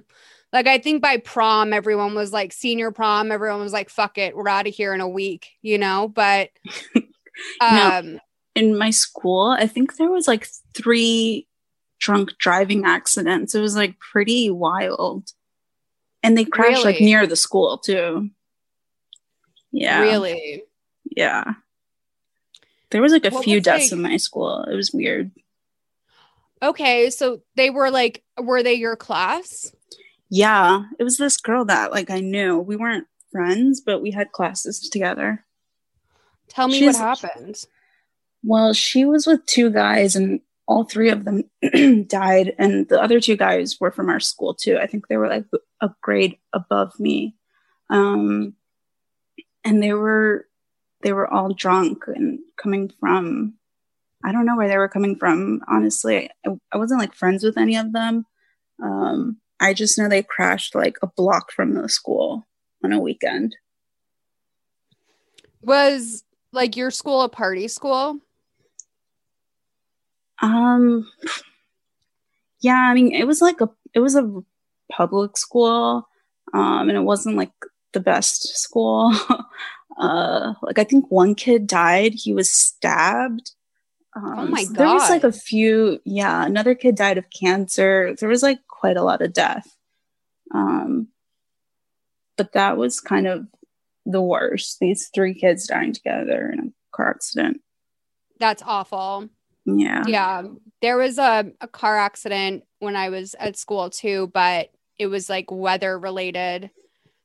But like Florida's kind of like on a different level anyway, right? Yeah. I mean, honestly, I was just like such a loner, but I'm sure there was like lots of parties I'm not privy to. I feel like people definitely were drinking and like smoking weed and stuff. Who was your best friend in high school? I had a really nice little group. It was me, my friend Lydia, and Angie. And like all of us turned out to be gay later in life. So, but in high school, none of us were out. It was just like a cute little nerdy group. I don't know. I spent most of lunchtime like alone in the cafeteria though. Yeah. Oh my God. And I was absent a lot. When you had like 3 friends and like they didn't have the same lunch block as yeah, you, exactly. That was like the worst. That was the fucking worst. Like when no one else you knew had that lunch block, it was like hell. Yeah. And I could not do small talk with like acquaintances. So I would just like go into the library. I think I forgot about, you just like uncovered a memory for me. Like I forgot about like A, B, and C lunch blocks. And like you would have like 20 minutes to eat, which is like crazy because it felt like so long because your brain is like brand new still. Like your brain is pristine. And so like each minute is meaningful to you. And like we would just like sit in, we didn't have a proper lunchroom for a lot of school because like our school was under construction for a lot of the time we were there. So like the teachers would kind of look the other way when we would eat in like areas where lockers were. But no, I mean, yeah, you were fucked if no one had your lunch block. Mm-hmm. Yeah. I also like was homeschooled for a little bit. Went to like 2 different high schools and homeschool. You were homeschooled, babe? Only for like a few months, but I wasn't actually being homeschooled. My parents weren't teaching me anything. So I was like, I think I need to go back to school. What happened? How did you wind up getting homeschooled? Did you like leave school? Yeah, I just kind of asked my parents, I was, for whatever reason, I just hated high school like every other teenager. And I was like, can I please just like do homeschool? So we like signed me up for it. But then both my parents were working. No one was like ever teaching me. And I was just like home on the computer all day, not learning. So they had to send me back. It's so crazy that that's like the high school experience now. Like everyone is having to figure out what it's like to go to school on Zoom. I can't even imagine. I feel like from what I understand from like kids I see on TikTok, that it's like a very frustrating experience. And I also follow a lot of teachers on TikTok and I see they're so frustrated. And then the students are so frustrated. It just feels like a clusterfuck. I mean, ideally in my head, I feel like I would have loved to go to school on Zoom, but I get why like most people, I feel bad for like seniors and all those kids and stuff who actually have lives that I didn't have. Yeah, I was like never a great student, but I loved, like, I think I loved the structure of school. Like I would wake my mom up to take me to school in the morning. Like I'd be like, I have to go to school now. Like I just like, I think I really liked the structure of going to school. And and as much as I would like to think that I would have like killed it on Zoom school, I think I would have had a hard time paying attention. The whole thing about waking up your mom for school and loving the structure was like the most Capricorn thing you ever said. I think. Well, it like took me a really long time to realize like why I didn't like school, but I didn't mind going to school. Like it like took me a while to figure that out. And then like my mom, she worked nights a lot of times. She was like a waitress, so she would like come home from like a catering gig or from waiting tables or something, and I would get ready for school and then like kind of wake her up and be like, "Hey, I have to go to school now." And she would stop and get me Dunkin' Donuts on the way. Mm-hmm. I don't remember when I started drinking coffee like Brittany, and I don't think it was to help me with homework, but it became a part of my life. Coffee just finds you. You know what I mean? To this day, when I get coffee, like my parents make a big deal about it. Like if it's such an adult thing, it's so weird how that's a thing. You're not like a big coffee drinker, are you? No, I'm not. But like I had coffee today, and anytime I drink coffee, they just think it's like weird. Yeah. Well, I think you deserve it. Thank you. I'm still drinking it. So Brittany is outside with a girl named Sasha, and Ashley comes up to them and she tells them that the two guys that saved the boy that was drowning in the pool at the other party are there now. And she's like excited. Like Ashley's like excited to link them all up at first. And she's like, they're on their way over here. Stay cool. And then like the way that this is directed is so weird because like the two guys are like behind her while she's saying that. Yeah. And I'm like, well, whatever cool thing you guys were going to do, like it's blown now, but they all move forward with it. And the guys are, they introduce themselves and Brittany says, hi to this one guy. And he's like, oh, you took off really quickly the other day. And she's like, yeah, but I'm staying tonight. So, we'll get to hang out. No rush. And he whispers to her, I find you very attractive. Oh, now, God. like, the planner in me is freaking out, right? Because I'm like, what do you mean you're staying the night? Like, do you really think those two pillows you shoved in your bed are really gonna like get you out of this tonight? Like, there's no way. Like, movies are 90 minutes. Like, as soon as your parents finish that movie, you have to bet that one of them is gonna check in on you. Like, you have to know that there's no way that anyone fucking believes you're asleep at like 9:15 p.m. I mean, Emma's still up. Right? Yeah. And Brittany is like at this party, not even worried about it, prepared to spend the night. And I'm like, girl, how are you getting back into the house tomorrow? How are you washing the liquor off you? How are you taking your makeup off? Like, are you going to Uber back over the hill? Like, it's a logistical nightmare. Like, I could have never faked that. I never understood kids who could fake that. I would have been a wreck. Like the lies, I would bury under the pressure of them. More Capricorn-y things you're saying. But yeah, you're not a good liar. You're not a good liar either. I'm not. I never, like my sister was constantly sneaking out to meet her boyfriend. But that just stressed me out. I didn't even want to be involved in any of the lies. Yeah, you are like all of my friends. I'm realizing as I'm saying this, none of my friends are good liars. Like, I don't think I could be a friend to a good liar because It'd be a little scary. Yes, it's terrifying to me that she thinks she can pull this off. Like, I don't know. So Brittany asks him how old he is, this guy Travis she's talking to, and he asks her why it matters. And she says that she's only 15 and he seems a lot older than her, like statutory rape older than her. And I was like, whoa, we're saying statutory rape now? Like, we're in a different movie all of a sudden. Like, Brittany knows about statutory rape because, like, earlier I would have not thought that she would have had the vocab. I know, this is like right on the line with her bringing up narcissism. It was just like so like, what's right. like, where's this coming from? It's like, now I know how you got into that good school, but like, what, like, where is that logic being applied any other place, you know? Yeah, that whole line, the whole convo with that guy was so gross.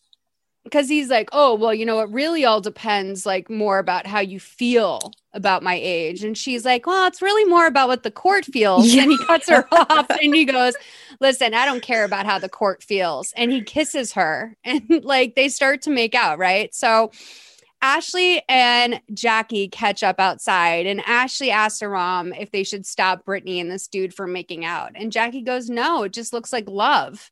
And Ashley tells her that that's definitely not what love looks like. And her mom's like, well, how do you know that? And she goes, because I've seen you fail at it a bunch of times and it looks a lot like that. And to which I say, Ashley, you fucking go, girl. Like, Ashley is a parentified adult. Like, she's the one who's stepping in and being like, Mom, I don't know. Do you think it's appropriate that that 25-year-old man is making out with my 15-year-old friend? I know. Like, I can't believe that Ashley was the only person in that room with like an ounce of like common sense. I mean, I don't know. It was really creepy having Jackie watch that happen. Right. Like, it's not like as a woman, you know, like, yes, I just don't, I don't know.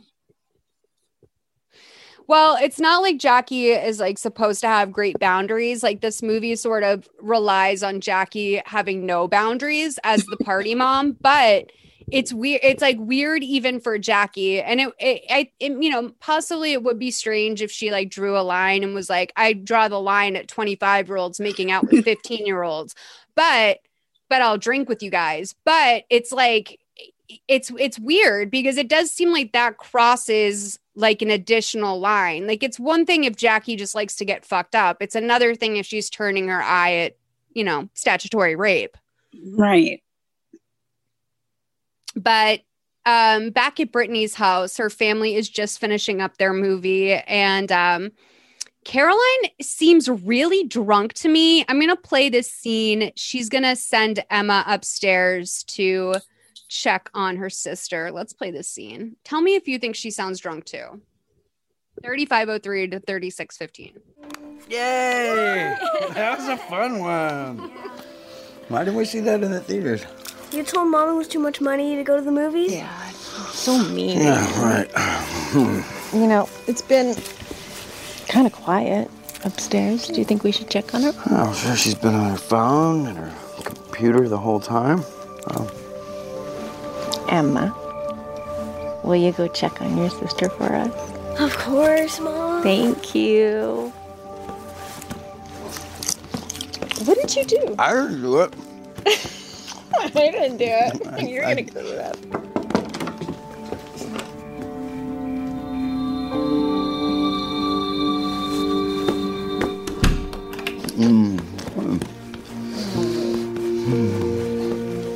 Shh, be quiet. She's sleeping. I'm sure she's exhausted from using her thumbs on social media all night. I don't know how you girls deal with all the peer pressure there. It's gonna be painful. You're telling me. No social media for you. Okay, let's get up. Let's go. I got you. All right. This scene is so fucking weird, dude. Okay, first of all, she's like, why didn't we see that in the theater? And Emma says, you said it would be too expensive to go see in the theater. And then Caroline looks up at Gary and goes, it don't mean, and then trails off, which is like, it don't mean what? Like, why are you saying it? Like, what happened to your ability to use grammar? Like, what do you mean it don't mean what? Like, it's so weird. And then the other thing is that Gary's crotch is like completely covered with popcorn when Emma runs upstairs. And right, I remember that standing out to me too. And like, I guess I can understand like how maybe a couple pieces would get lost in translation, you know, between they're all passing back and forth this bowl. But literally, why does he have like 15 pieces of popcorn on his crotch? Like, it's insane. And they come down and the popcorn is off his crotch. And I'm like, what happened? Like, when your daughter was upstairs checking on your other daughter, were you down here eating the popcorn off his crotch? Like, what the fuck happened? What and why do they sound like they've just been like banging it out? Like, there's so much like moaning and like weird mouth just noises. Like, hearing the scene just with the audio, it was very weird. Yeah, tons of moaning, weird just, and her voice did sound a little drunk, you know, hearing just the voice of her.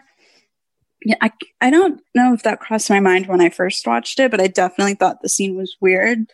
But I could definitely see her drinking maybe some wine.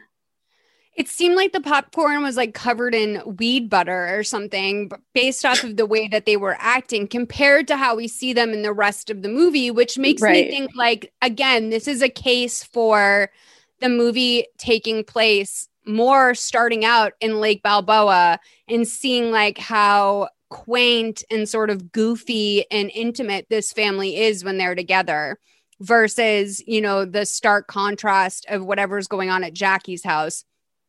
It's just like weird storytelling to me. And it's like almost a shame that this like quaint moment where Emma and her parents are watching this movie, like that you would think that they're all like drunk or high or something to be acting the way that they are. Yeah.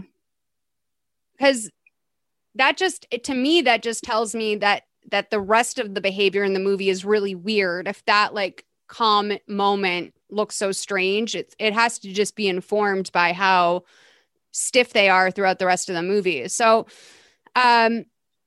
Sasha and Brittany are talking to the guys who saved Tommy from the pool still. And Ashley comes over to talk to Brittany really quick. And she tells her she wants her to meet some girls from school, which is like what you would think Brittany is there for, right? To like meet other girls from school. But she tells Ashley that she thinks she's going to go to a party with Travis and Dylan and Sasha. She says that Ashley's party is totally lit, but the party they're going to is in Malibu. And she thinks that there's going to be stars there. She tells Ashley to come, but Ashley says she can't leave her own party. So, I mean, if anything tells you that like Brittany is like massively drunk, is that first of all, she's supposed to potentially be staying at Ashley's house that night. Now she's going to Malibu with two older guys and a girl. Like she's clearly like in over her head, but she's going like an additional hour away from home, and you know she's going to be stuck in an Uber on PCH if she can even get an Uber out in Malibu to take her home. Like that's going to be like a $75 Uber for her to get home from the party in Malibu the next morning. Oh God. Yeah, I felt, well, it's good. Also, like I love that tip because, you know, I have no idea like LA Uber prices and what the deal is. You can probably get to it from Beverly Hills to Malibu in like 30 minutes if it's like no traffic at night and you're with someone who knows the way that they're going. Yeah. It's really sad that they let her leave the house like that. Because we've seen Brittany like at the parties before, but she's definitely different this time. She's like way wasted. I'm looking up. Okay, so it's interesting because like they take Mulholland Drive to Malibu. It seems like, which is possible. You can do that, but like you have to drive way north of where they are. Not way north, but in a way that doesn't make sense. Like if they're going to Malibu, they would take the 10 from Beverly Hills probably. And it just doesn't make sense to me why they're up on Mulholland. But Mulholland is the perfect place to have the accident that's coming up. Yeah. So Dylan is driving them in this car and he's zigzagging all over the road. And he's, assuring Travis that he actually drives better when he's drunk, which is like classic LA. There's so many people that are like, no. Like once I have a couple beers in me, that's when I can really drive. And Gary and Caroline are getting ready to head to bed at their house. But Caroline says she just wants to check in on Brittany because she never said goodnight. So she walks into Brittany's room and she reaches over to touch her shoulder. And right away, she realizes it's a pile of pillows. So she calls to Gary. Gary's like, oh, she went out the window. So the two of them spring into action to go find her. And then we cut back to Brittany and Sasha and the boys, and they're still cruising around.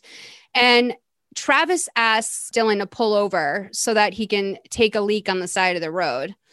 And Brittany and Sasha have like a very, honestly, like it's kind of that weird conversation. Oh my God. I know. And well, first of all, it's kind of weird that like Brittany is from the LA area and is acting like such a tourist at night when she like sees the view of the city from Mulholland Drive. Like, if you're a kid that grew up there, that's just like me growing up in Boston and driving past like a historical landmark. Like it's kind of just like whatever. It's like background noise to you at a certain age. But she and Sasha are having this conversation on the side of the hill where Sasha's like, yeah, I'm going to have sex with Dylan tonight. Like I brought condoms just in case. Like, are you going to have sex with Travis? And Brittany's like, I didn't even like think about that. Like I thought maybe second base would be enough. And Sasha's like, listen, I mean, Travis is like just someone, just so you know, like only do whatever it is you want. But if you have sex with him, you have to wear a condom because like he's hooked up with a lot of girls. And if I was Brittany, God, I was thinking about this when I was watching this. I was thinking, God, if I'm Brittany, I would feel so dumb realizing that like the town slut like dude was hitting on me. Like I'd be like, I can't believe I thought I was special. Like, what am I doing? Like it would be like social suicide to sleep with this guy because he's probably slept with like half the school. And I think she kind of got it at that point. But also like, what is this idea? Like, do teenage girls really walk around with condoms? Is that like a thing I'm not aware of? No, like That's the only not normal, time, right? No, the only time I ever bought condoms was like a flavored condom at like Newbury Comics so that my friends and I could like blow them up on the subway, like in 8th grade. Like literally that was like that was the only time I ever bought condoms as a young woman. Like, no, absolutely not. I mean, not to say that you shouldn't, but it's just like kind of baller to think about Sasha being like, yeah, I'm going to like pack some magnums up in case I get laid at this party later. Like, what the fuck?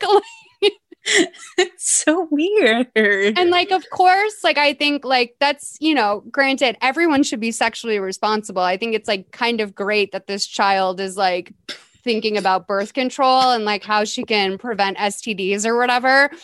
But it is kind of weird to hear two girls have the like, do you have condoms talk? Yeah.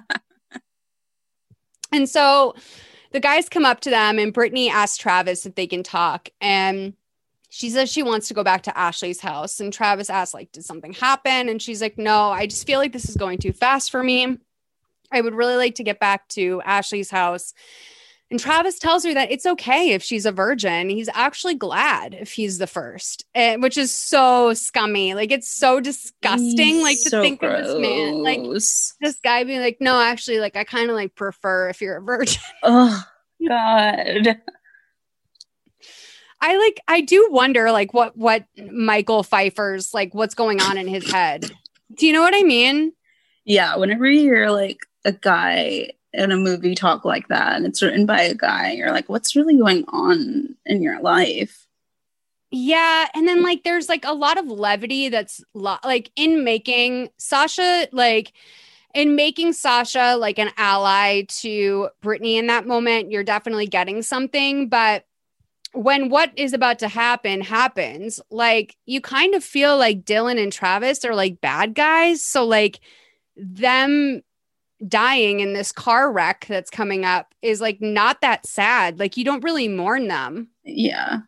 Like it's almost like lost on you that like these guys like literally lost their lives, you know? So she says that, you know, she doesn't think she's ready. And he's like, well, we have something special between us. So when we get to the party in Malibu, like we'll find a couch or a bed or something and it will be romantic. So they all get back into this car and Gary and Caroline are on their way to Ashley's house and Dylan's driving is really bad at this point. And Brittany's fending off Travis's advances. He's getting more and more intense.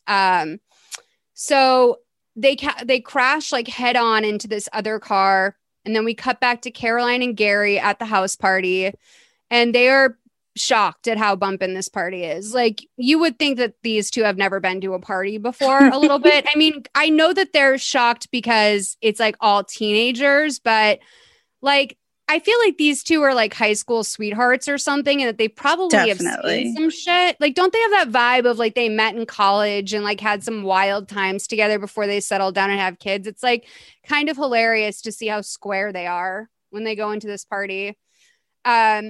But they start asking around, like, does anyone know? It's like very much like that scene in Uncle Buck, except like minus all of the fun where like Uncle Buck is walking around looking for his niece at the party. And he's like, just asking everyone, like, do you know Ashley? Do you know Brittany? So finally they spot Jackie holding court in the dining room with her cat ears on. Let's play 44:30 to 46:12. Jackie? Jackie! Jackie!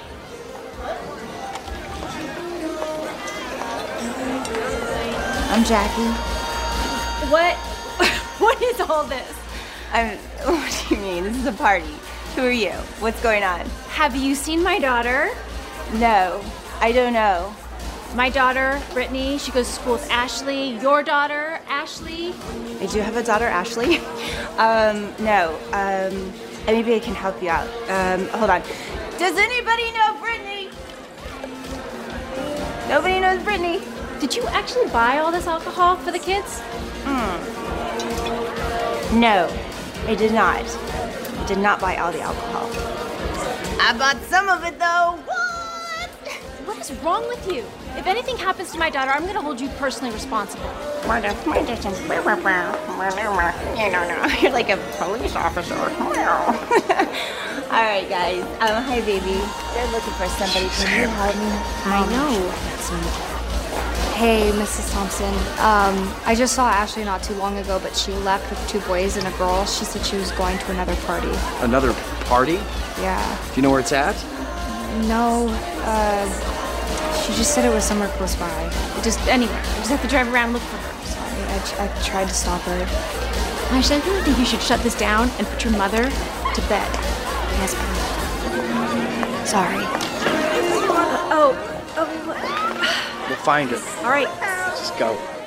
So there's so much that's like strange about this scene. One, I think the music like really overwhelms the dialogue, but like the house isn't full enough or empty enough for the way that they're acting. Like the way that she calls over to Jackie, the way Caroline calls her, you would think that there's like a sea of bodies between them.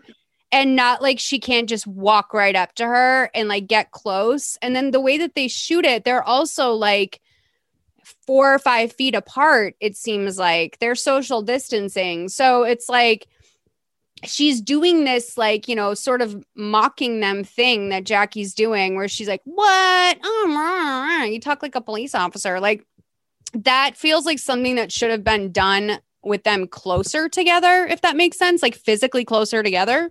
Yeah. It was very weird how far away they were. Like I couldn't figure out if Caroline was like trying to make a scene or if like why couldn't they just like get closer? It was so awkward.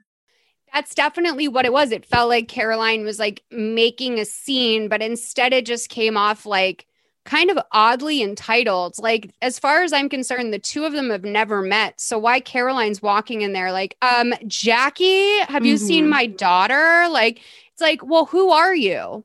Like, there's 200 kids at this house party. Like, how is she supposed to know whose daughter is yours?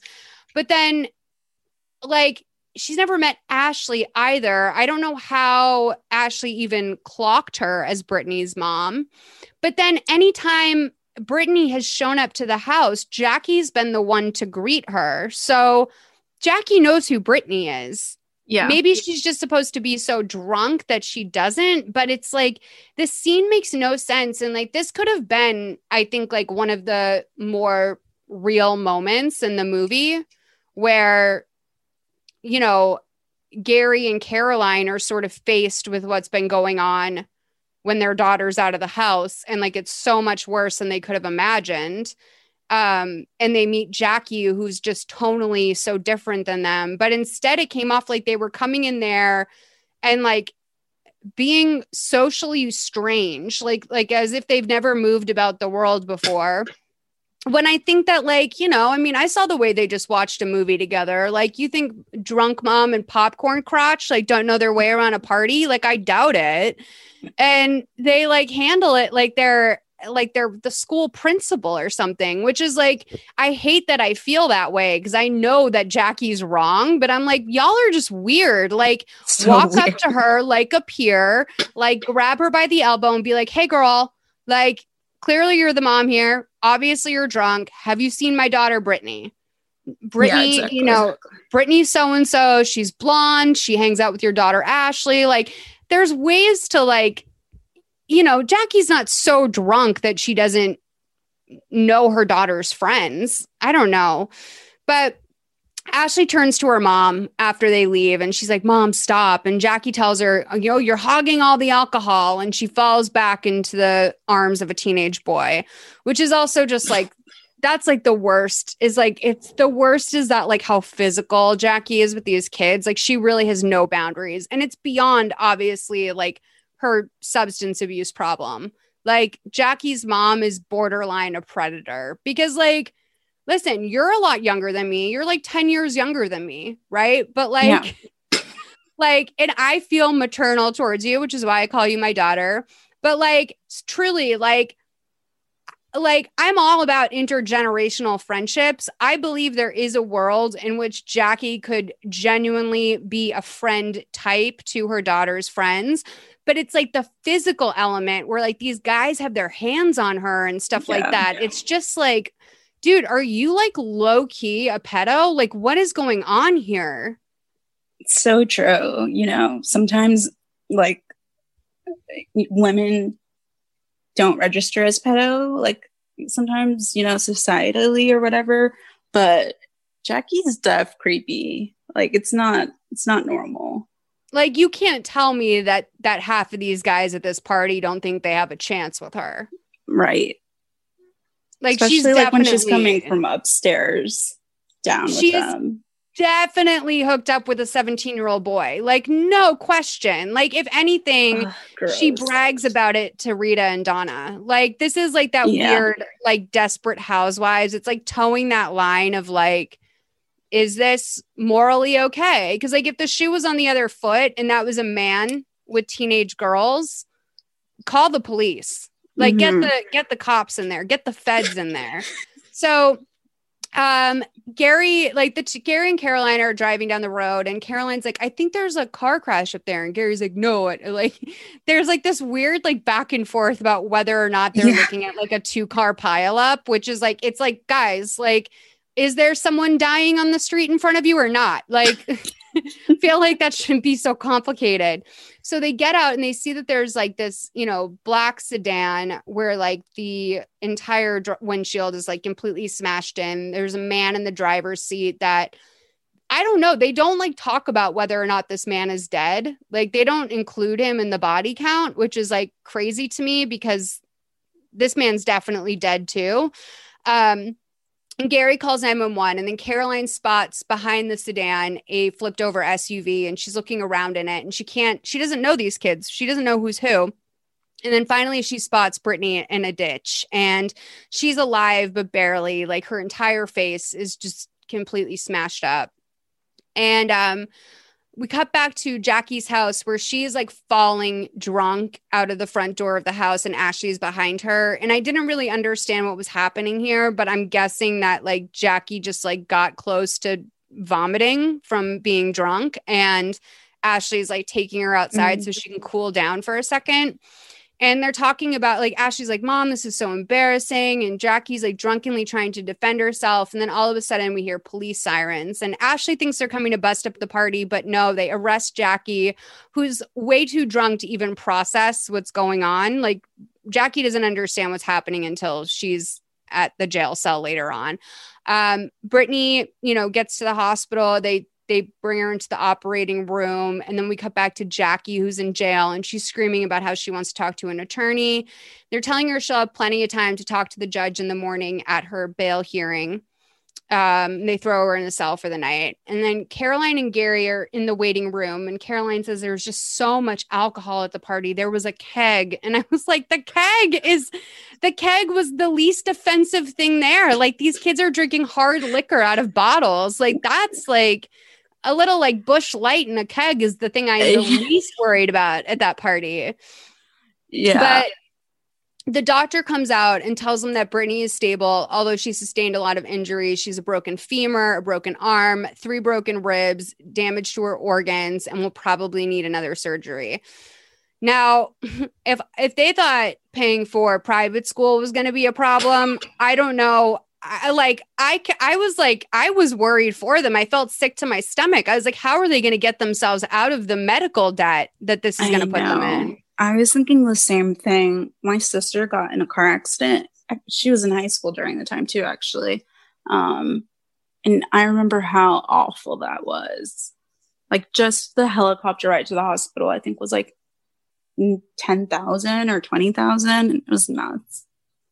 I'll never forget seeing, this was like back in 2007 or 8, someone that I was friends with on Tumblr posted the cost of like their bills from when they had appendicitis and what it would have been before insurance. And I think it was like $75,000. Yeah, it's sick. This is like organ damage. Like, this is like an internal surgery plus multiple broken bones, plus like all the tests that you have to do when a person comes in like that. Like, this is like $500,000 surgery, probably. Definitely.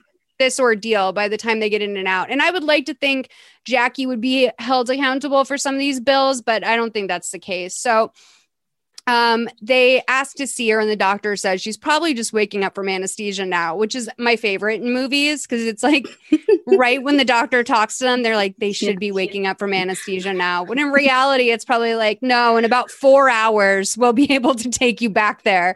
So they see her for the first time post-surgery, and Caroline's crying to Gary about how they got themselves in this position. And he says that it was an accident. And she tells him drunk driving is not an accident. They got drunk at that house and then they drove. And so she sits down next to Brittany, and she's like, Mommy and Daddy are here. And, Brittany starts to wake up a little bit, and she tells him that she's sorry. Caroline is like, don't even worry about it. Like, we're past you apologizing. So Jackie wakes up in her cell in the morning to go to the bail hearing, and she's like obviously very hungover. And he's like, the judge is going to help you decide what your bail is, if you're a danger to run. And she's like, have you seen these heels? I'm not going anywhere. Which I was like, good. That's actually funny, Jackie. Like, I'm going to give you that. That was kind of funny. So she's like begging for water and for a place to clean up. This poor jail guy. Like, I feel so bad because he's like bottom tier. Like, he's like bottom tier cop. That's basically just, he's handling like the shit-faced housewives that are getting brought in and out of the holding cell. Like, I almost was like, yeah, he's a cop, but he also doesn't deserve this. Like, he also doesn't deserve having to deal with this like Beverly Hills cunt that like just killed 4 teenagers last night. So the bail hearing starts, and Ashley is there. Caroline and Gary arrive right before the judge is supposed to talk to Jackie. 54-42 to 57-49. Yes, Your Honor. Mrs. Anderson, please stand. Yes. You are charged with furnishing alcoholic beverages to persons under 21 and involuntary manslaughter. Your warrant states that in violation of State Code 3323 and State Code 1653, subject did provide alcohol to persons under the age of 21 at a party, after which 4 teenagers left the party and were involved in a fatal automobile accident. 3 of them died and the 4th is in critical condition. Do you understand the charges against you today? I understand the charges, but this is ridiculous. Do you understand that the involuntary manslaughter charge is a very serious felony? Yes, I'm quite aware that involuntary manslaughter is serious. I'm not an idiot. If found guilty, you could serve from 1 to 10 years for each of the victims. Understood, but that is not going to happen. I am confident that I will be not guilty. But because your criminal record is clear, I will consider granting you bail today. However, the court has been informed that a parent of one of the victims would like to address the court concerning the matter of bond. Would the witness please stand up and state your name? Oh, yes, Your Honor, that's me. I'm Caroline Thompson. Our daughter Brittany is the only survivor of last night's car accident. I wanted to address the court regarding Ms. Anderson's bail. You may proceed, Mrs. Thompson. I realize, Your Honor, that her charges are not violent ones, that she didn't have a gun as a weapon, but I'm very concerned that if you let her go, she's just going to go right back to serving minors alcohol and drugs. I object. Your Honor, please, I object to this. This woman does not know me and she doesn't know my daughter. I don't know what's wrong with her. She has had something against me for a while, apparently. She doesn't even know what she's talking about. Look at her. She looks like she shops at an outlet mall. Mrs. Anderson, you cannot object to a witness's request for a denial of bail. In fact, you cannot interrupt the witness at all. And if you do so again, I will hold you in contempt of court. Please proceed, Mrs. Thompson. Your Honor, I'm concerned that she's dangerous. I made a very big mistake letting my daughter spend time at her house, and she almost paid for it with her life. Judge, if you could just please keep her locked up until her trial. I'm afraid that she's going to resume her reckless ways, and she's going to endanger other teenagers, and lives could be lost. I completely understand, Mrs. Thompson, but because Mrs. Anderson has no criminal record and there are no indications that she's likely to reoffend, the court will grant her bail at this juncture. However, to ensure that Mrs. Anderson returns to stand trial, the court will set a significant bail amount. The bail will be $100,000. Next. All right. So let's get into this. All right. So I don't think $100,000 is enough bail for someone that has the blood of 4 people on their hands. Right. And that's pretty low. Because it's like the guy who was driving the car, the 3 teenagers that died, and then Brittany, who's like severely not doing well. She's in the hospital with severely. She's severely not doing well. Okay. So like, I do think I understand why Caroline wants to have Jackie held, like just purely out of spite. Like I would be like, keep her in jail. But I don't think that's the play here, mostly because I feel like Jackie would crumble almost immediately when in jail. And that would like as if she needed any more help at trial, just as like a wealthy white woman. I feel like that would really help her out at trial because she's going to come in looking like a hot mess. Like it's better to let her be a bad person at home. Yeah. Plus, she has a minor child. Like, what does Caroline get from like taking Ashley's only adult from her? I don't think Jackie's going to have another house party. I really don't. Like, I think that it was like almost short-sighted of Caroline to like go in there and make that point. But then it wasn't realistic.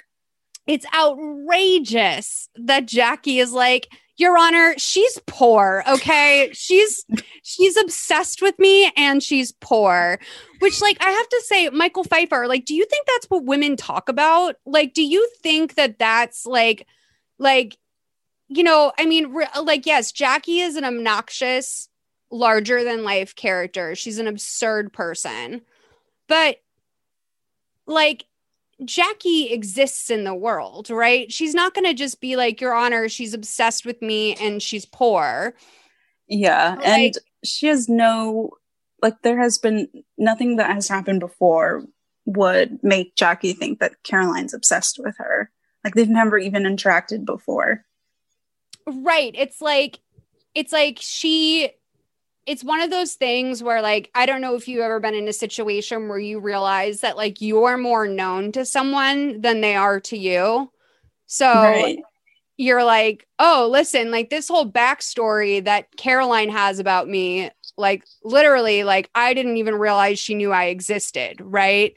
I can see that Jackie has that sort of POV, but like, it's not abnormal for like a parent to be aware of their child's friend's parents. Like, I know we're not dealing with like a logical person here. It just is like, this whole scene is so ridiculous to me when we're talking about the gravity of the situation is that 4 people are dead and 1 is severely injured. Yeah, you'd think like after the outlet mall comment, I don't know, $100,000 just is not sufficient. And like, I mean, I think like with Jackie, it's more about, she definitely has problems with alcohol, like, and you don't even need a trial for that. Like, I feel like part of the bail hearing would be like, and we're putting an electronic bracelet on you or something. Right. When I think it happened, when they were like first arresting Jackie, I felt so bad when Ashley was like, she said something about like Jackie being sick and like probably she was like about to like throw up, but also like, I mean, Jackie's really sick. She's like an alcoholic. That hit for me as well, my friend. When she said she's sick, I was like, ugh. What an interesting choice of words, right? Like it's like, she's thinking, I mean, I don't know if Ashley was aware of the depth of what she said, which is like, I mean, I think Jackie is unfortunately like someone who's an asshole who also happens to be an addict. Like, I don't think that like her drinking lifestyle like led her to being this person. Right. Like, I feel like even if she sobered up, she would still be like a fucking asshole. Totally. But Jackie has major problems, dude. Like, this is like definitely like mandated rehab and mandated, like electronic bracelet monitoring. Like, at least like slap a bracelet on her. I'm not sure if you can do that at a bail hearing, but I feel like they can say like it's a condition of bail that you're sober. I think so. That I'm seems pretty like, sure. Yeah, I feel like that's something I've heard of before. Like, when they take into account what your bail hearing is, and they'll say, okay, $100,000 bail, and you have to wear an electronic monitor. Yeah, that was totally left out. There wasn't enough talk about, her being a straight up alcoholic. And we could have had some great jokes about Jackie with her like ankle monitor on, like about her shoes, like there's comedy there. We could have had some like electronic bracelet comedy. So then Jackie and Ashley get home and the house is still a mess. And Jackie's like, did you even get anything done since I've been in jail? Like, she's pissed that the house isn't clean because like the house definitely looks like it was torn up by frat brothers. Like, yeah, there's the writing on the donut. pictures. Yeah, there's The fountain. There's like large pool floaties everywhere. Like, for some reason, these kids are animals and decided to TP the interior and exterior of the house, which is like, when you think about it, that's just like a great cheap way to imply that a party was there. Like, throw some red cups everywhere, get some toilet paper out. Like, for the price of $5, you've just made it look like some activity happened there. Like, there's someone wrote in lipstick on like the family pictures that are in the house. So like, whatever, but like, think about the logistics of this. Ashley has to kick everyone out of her house after her mom has gone to jail. She has to, I guess, hopefully sleep a little bit, get showered, dressed, and ready, and then get herself down to the courthouse by 8 a.m. for her mom's bail hearing. Like, when would have Ashley even had time to clean the house? Like, I don't think I would have been able to physically get myself out of bed to go to a bail hearing now, let alone when I was like 16. That's a tight turnaround. So Jackie says that, you know, Ashley's friends are the ones who came over to get drunk. This is on Ashley. And Ashley's like, actually, like, the friends I invited over are teenagers. Like, didn't it ever occur to you that this might happen? And Jackie says, you know, she pours herself some vodka in a plastic cup because she's, you know, getting some hair of the dog, I guess she needs. So she's like, no, it never occurred to me that this would happen. I assumed that your friends' parents knew if their kids were able to, you know, handle a party or not, which I love it. I love that, like, she thinks Brittany's mom is like, no, you're going to get too fucked up. You have to stay home. Like, or no, I've seen you on 3 Jell-O shots before. Like, can you even imagine, like, parents vetting whether or not their child is like a responsible drinker to go to a party? Like, Ashley's fucking crazy. So Jackie's fucking crazy. So Ashley rips the cup out of her mom's hand and she's like, do you understand that you're going to jail? And Jackie's like, I'm not going to jail. My attorney's going to get me out of this. Just wait and see. And, you know, I really thought 3 kids died. You know, I really thought that Jackie might not have been so confident that she would get out of jail, but she knows her stats. She's like, I'm a rich white woman. I'm not going to jail over this. So Jackie says she's not going to let this destroy her. She didn't let Ashley's dad destroy her, and she's not going to let this destroy her either. As if like a quadruple homicide and a divorce are even on the same level.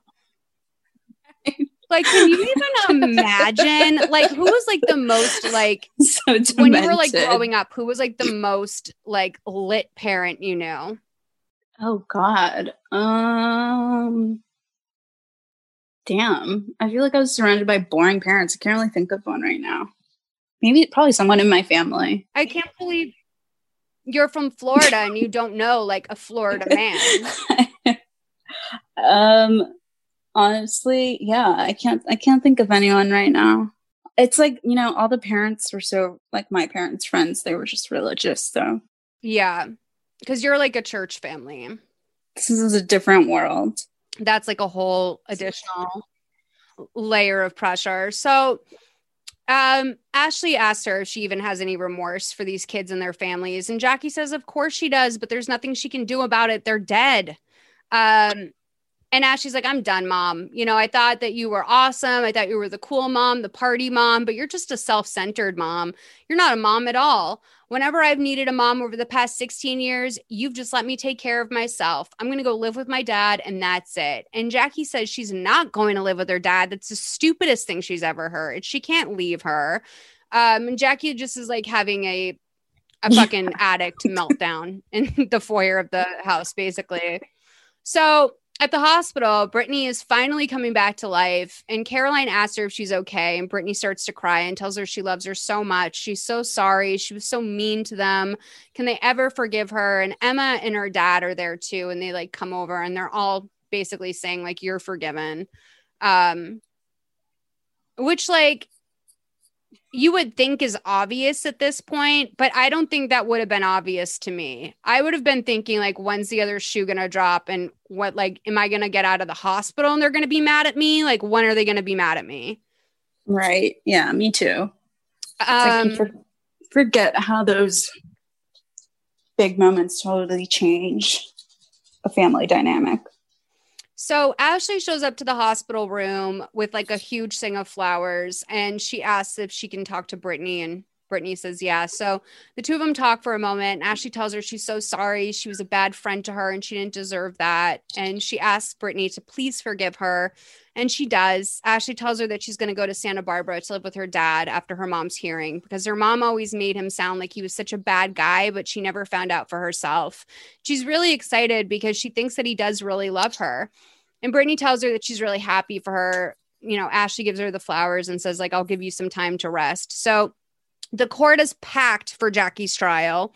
Like, on both sides. Like everyone is out for this trial. And she's charged with furnishing minors with alcohol, contributing to delinquency of a minor, health and safety code violations, giving drugs to a minor. So the judge's voice like trails off as he's reading these charges. And we see a montage of various people on the stand being questioned about the events that night. And we see Ashley's there with her grandparents, like who, by the way, like, I don't know what I thought Jackie's parents looked like, but it wasn't that. I don't think I registered that those were her parents. I just was like, who are these old people? I didn't think it through. They really didn't. Yeah. Her father was like a nondescript gentleman, but like her grandmother had like, she had like major energy of like works in the Science Museum gift shop. Yes. Like she's wearing like a teal shirt and she's got short, spiky gray hair and she's got like some sort of like gemstone on a black string type necklace. Like she looks like she works at the Science Museum and then is like polyamorous in her social life. Yeah. And also, why was Jackie like during the trial, she was literally in like jeans and a t-shirt. I was so confused. Probably because they were trying to make her like look down to earth or something. I don't know. It's weird. Like Jackie is like all business on top and then like very casual on the bottom. I mean, I guess that's the California of it all. I can't imagine going to court in fucking jeans though. For like a triple homicide. The trial stuff was kind of weird. So the jury has completed their deliberation and the verdict is ready. She's found not guilty for providing minors with alcohol, contributing delinquency of a minor, indecent intoxication in the presence of a minor, and involuntary manslaughter. So she got away with all of it, which like the woman reading the judgment is basically like she's looking at the judge like, I mean, I don't want to say it, but unfortunately this is going to be another not guilty.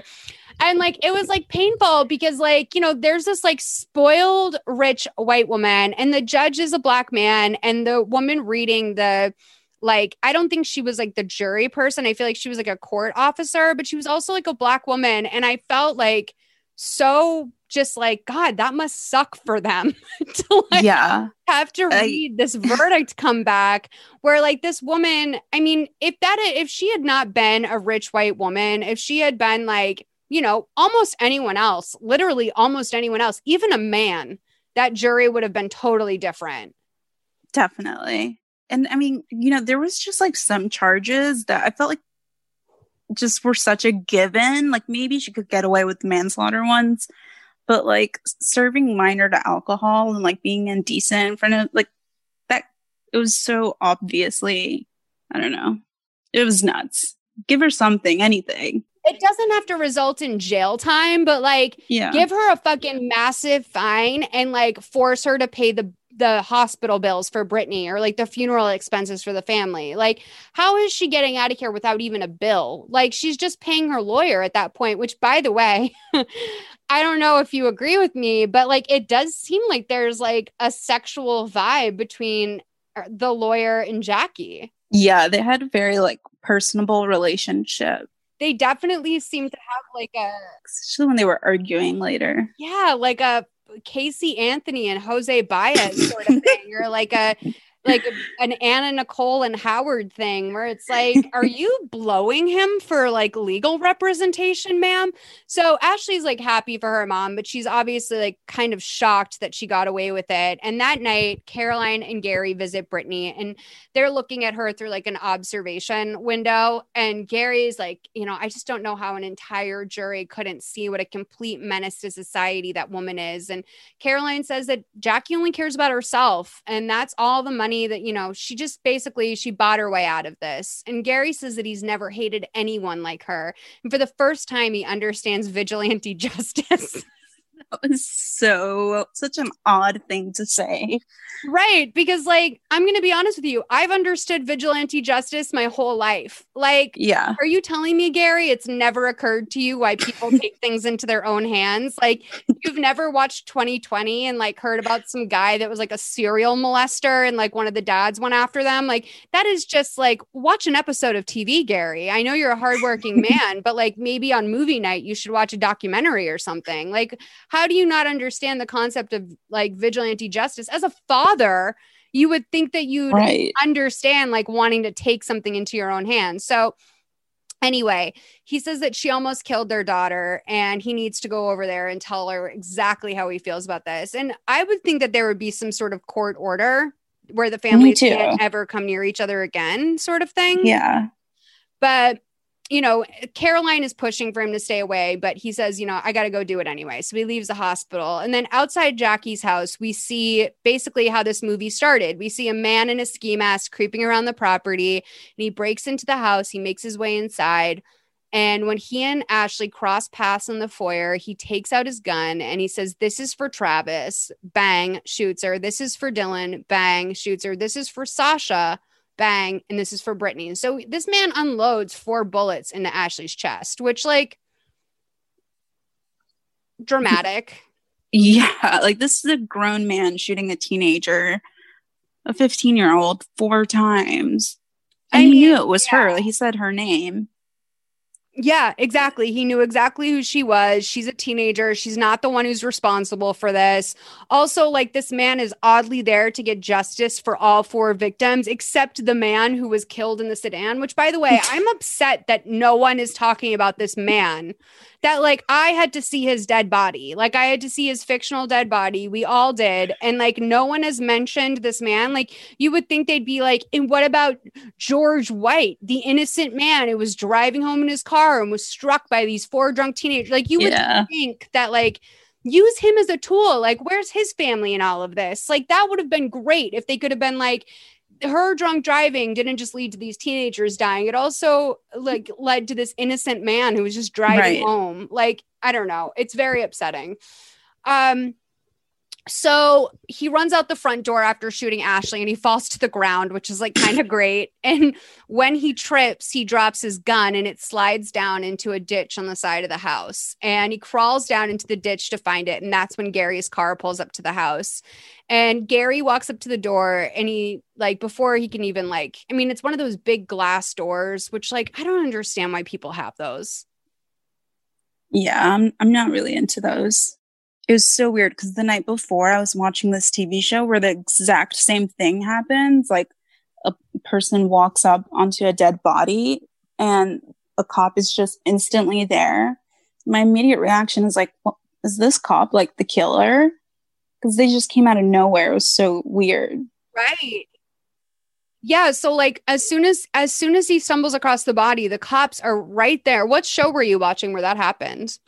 Frontier, is that what it's called? I think it's called Frontier. It's really good. It's like a Prime show. It's like a murder mystery. Oh, yeah. It's it seems like obvious to me that if he did this, he wouldn't be there like that. Like, the forensics of the crime scene make no sense. And I know that that's, like, not up for the cop to decide. There's, like, a bigger team involved in that. But, like, where's the gun? If he did this, then where's the gun? Like, he's not even caught red-handed. He's clearly, like, checking on the wellness of this girl. Right. Also, the show is called Fortitude. I just needed to say that because it's not Frontier. So, we cut to Jackie at a celebration at the Boulevard, which is a real restaurant that is located in the Four Seasons on Wilshire and Beverly Hills. It's like, that building is, like, you know, when you think of Beverly Hills, it's, like, right across from Rodeo. It's one of the most recognizable spots in LA.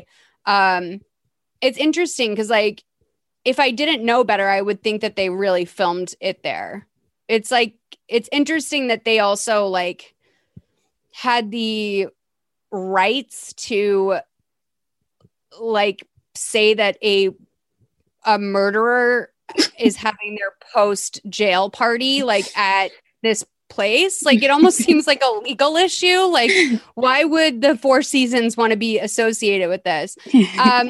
It's also probably more notably, like this is like where, I don't think this is where Pretty Woman was, but it might be. Like it's just one of those, it's a very famous exterior. You'd know it if you saw it. So Jackie's having this party, and this is when her lawyer gets the call that something has happened inside of Jackie's house. Let's play Jackie's toast. 112:05 to 113:05.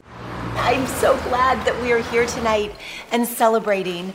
And honestly, I couldn't have done it without you guys. I appreciate you so much, and thank you so much for supporting me and loving me. And I am with all of you, and I am not sitting in a jail cell. It means everything in the world to me. And you stayed with me through this, and I couldn't have done it without you. Thank you so much. Cheers, everybody. This is such a celebration. Yay! Cheers. Okay, no worries. Why don't you just have a seat, and I will finish this drink, and we'll head out, okay? There's a problem at your house. We have to leave now. Okay, that does not sound good. You guys enjoy yourself. I will be back later. Jackie, put down your drink. I have your phone. We need to leave. We're leaving now. Excuse me. Drinks, get as much as you want. It's on me. I will call you later. You're being very harsh. I don't appreciate you. That's very embarrassing back then. I don't want you. Okay, so I love them arguing as they walk. I know.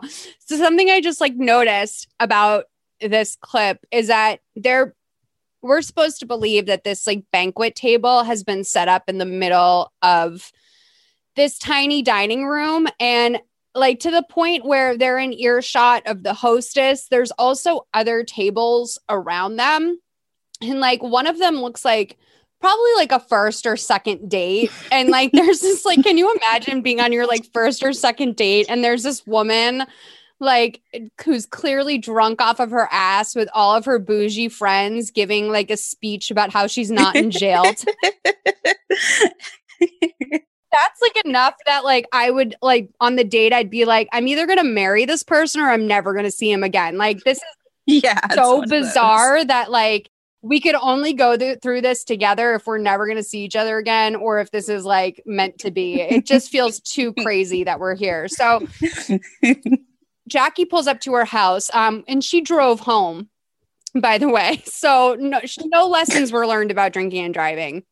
And she sees the police presence and like starts to get a lot more anxious. So she runs up to the house and she asks what's happening. And she asks this cop, she's like, what's going on in there? And there's like, they're setting up like, there's those like yellow numbers on the floor that they put out at a crime scene. And there's like caution tape all around the house. And like the cop, like literally, I couldn't help but think of like the Capitol being mobbed, because like the cop did about as much as those cops did, where he's like, ma'am, please, ma'am, don't do this. And she like blows past him into an actual like live crime scene where like they're like taking like details of the like they're doing all of that shit. And Ashley's like, you know, has her hands all over Ashley's body.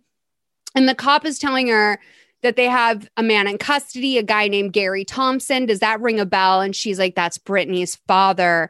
So, you know, this becomes very real for her all of a sudden. And then we see Donna and Rita are over, and this is great. So Donna and Rita are there to comfort her, and Jackie and Jackie's lawyer, you know, Jackie's lawyer is trying to reason with all of them. 114:11 to 115:31. They couldn't just accept the decision? It was a jury. It was a jury that was made up of trash, just like them. I mean, it was their peers, it wasn't ours, and they still couldn't accept it. It doesn't make sense. Why would Gary kill Ashley? Ashley and Brittany were friends. Are you stupid? He did not come here to kill Ashley. He came here to kill me. He took something precious from me, and I am going to take something precious from him. You mark my words. Jackie, please calm down. Calm down. You want me to calm down? My daughter is dead. My daughter is dead and you want me to calm down? Get out of my house! Just go! You're not helping! You're not helping! Leave!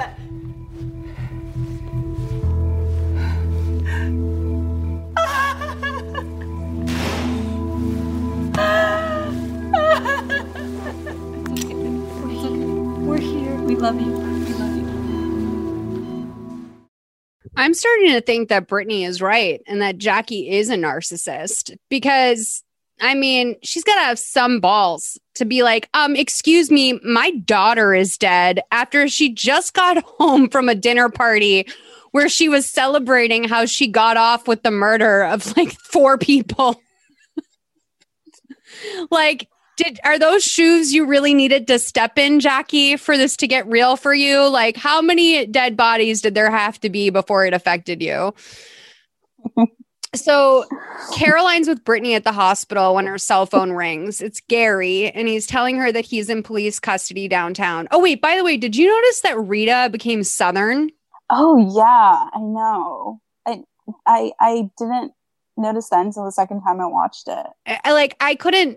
I couldn't remember if she was Southern earlier in the movie, but like just something about her calling the peers, the jury of their peers, like poor and like trash people. Like all of a sudden I was hearing this Southern accent and I was like, did she lose the Southern accent like somewhere? And then when she's drunk and emotional, it comes out? Or like, you know, does she oddly have a Southern accent when she's drunk? Like, I didn't know what was going on there, but Gary's telling Caroline that he got arrested and she's like, what did you do?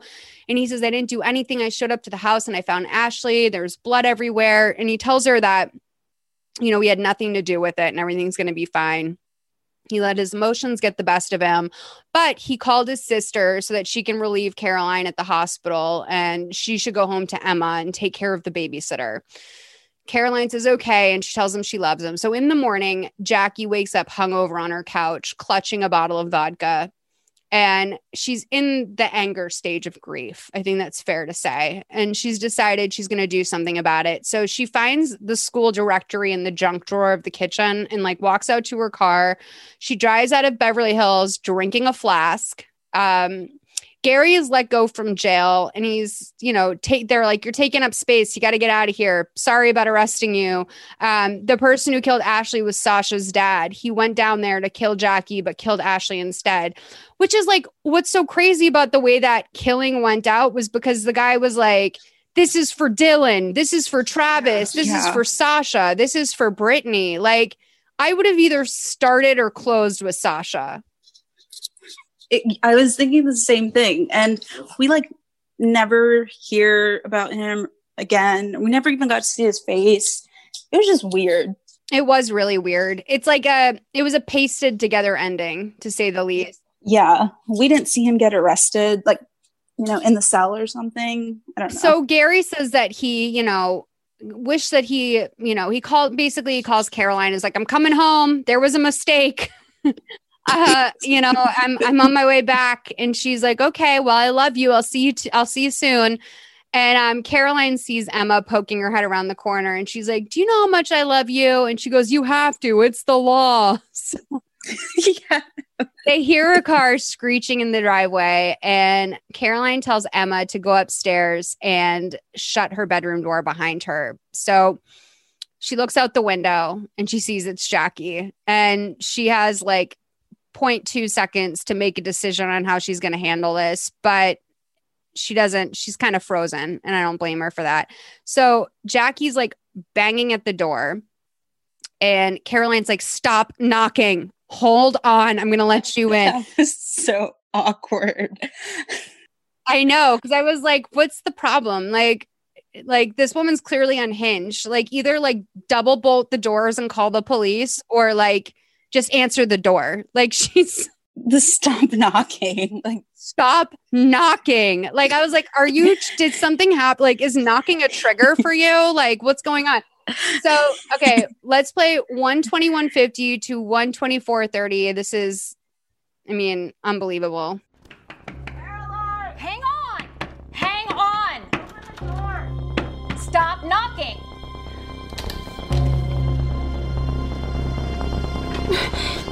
I do for you, Jackie?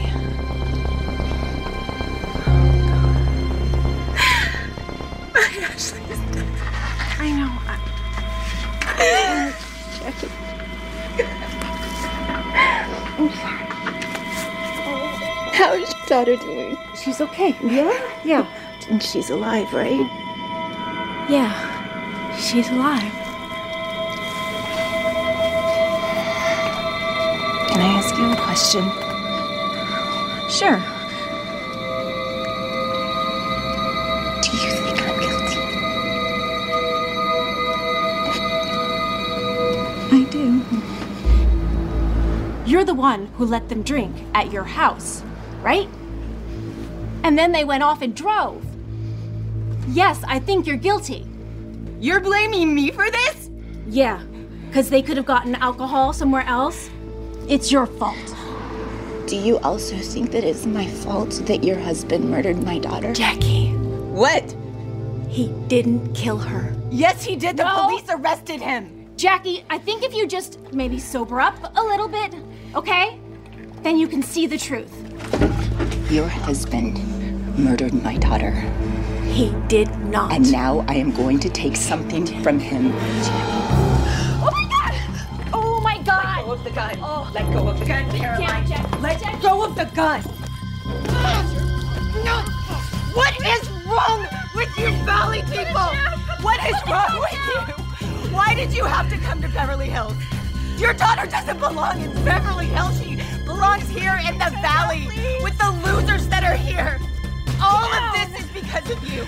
All of this is because of your daughter. Do you understand me? Why did you come? Why didn't you stay? This is all. My house! No! Attack my wife! Get off! Gary! No! You killed my daughter! I didn't, but I will kill you! Is she dead? Gary! Don't She shoot deserves to her! die. Don't put the gun down. We'll make sure you go to prison for life.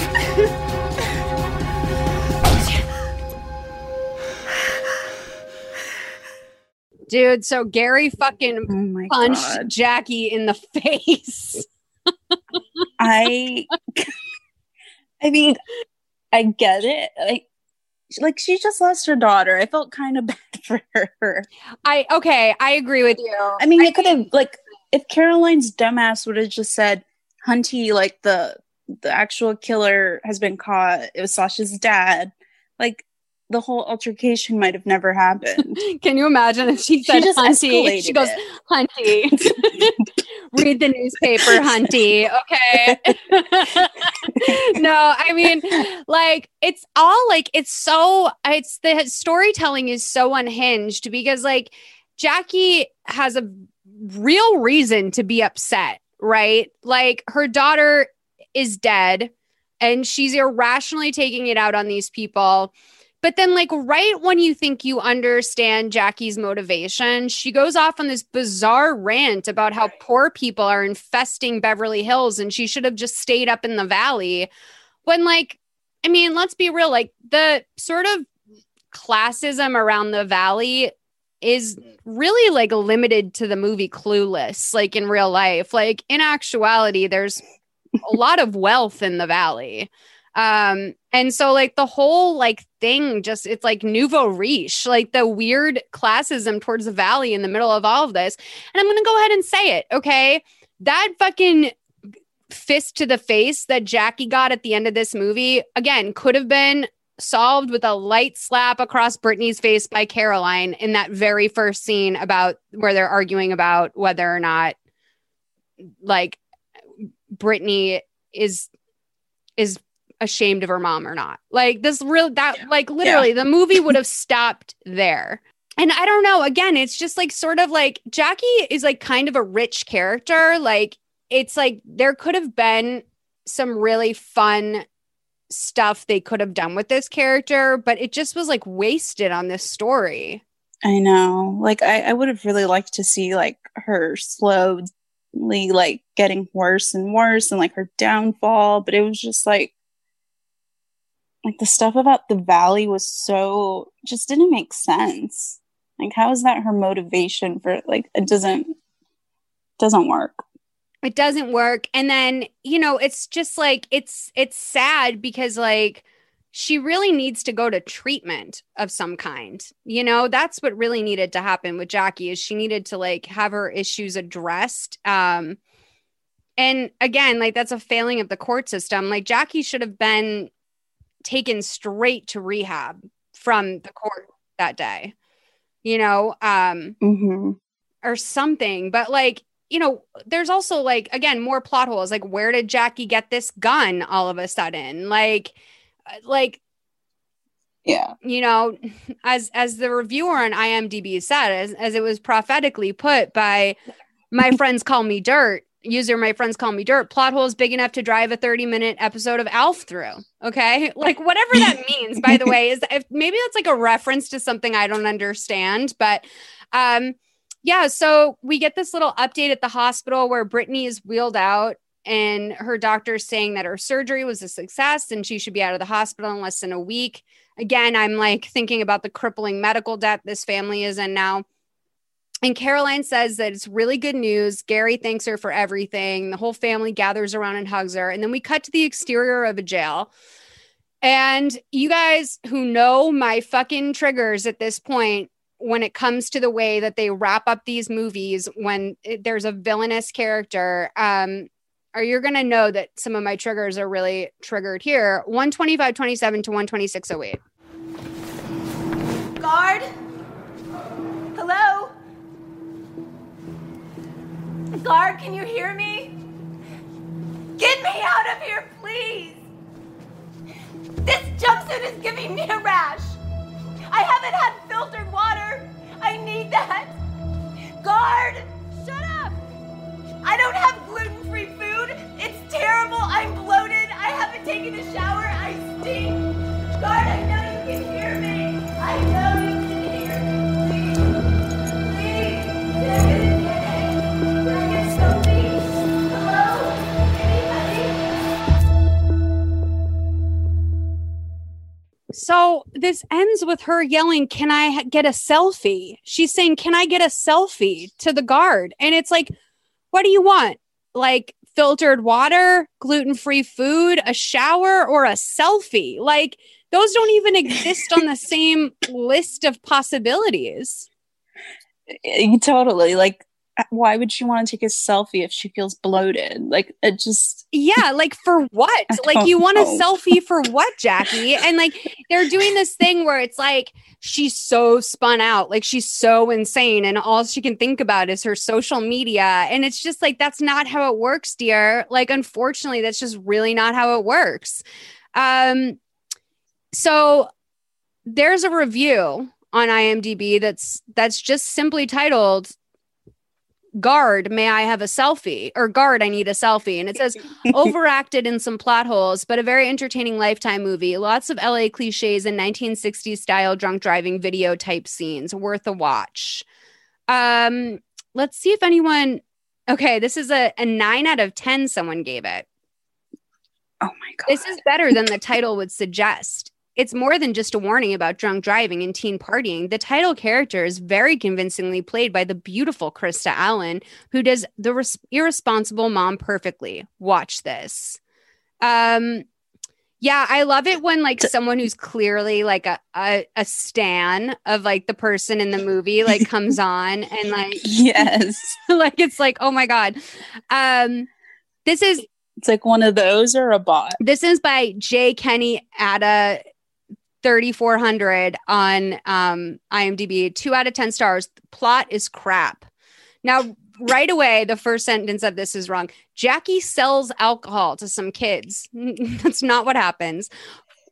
Four of them get into a car accident. Only one of them survives. And the survivor, Brittany, is a friend of Jackie's daughter, Ashley.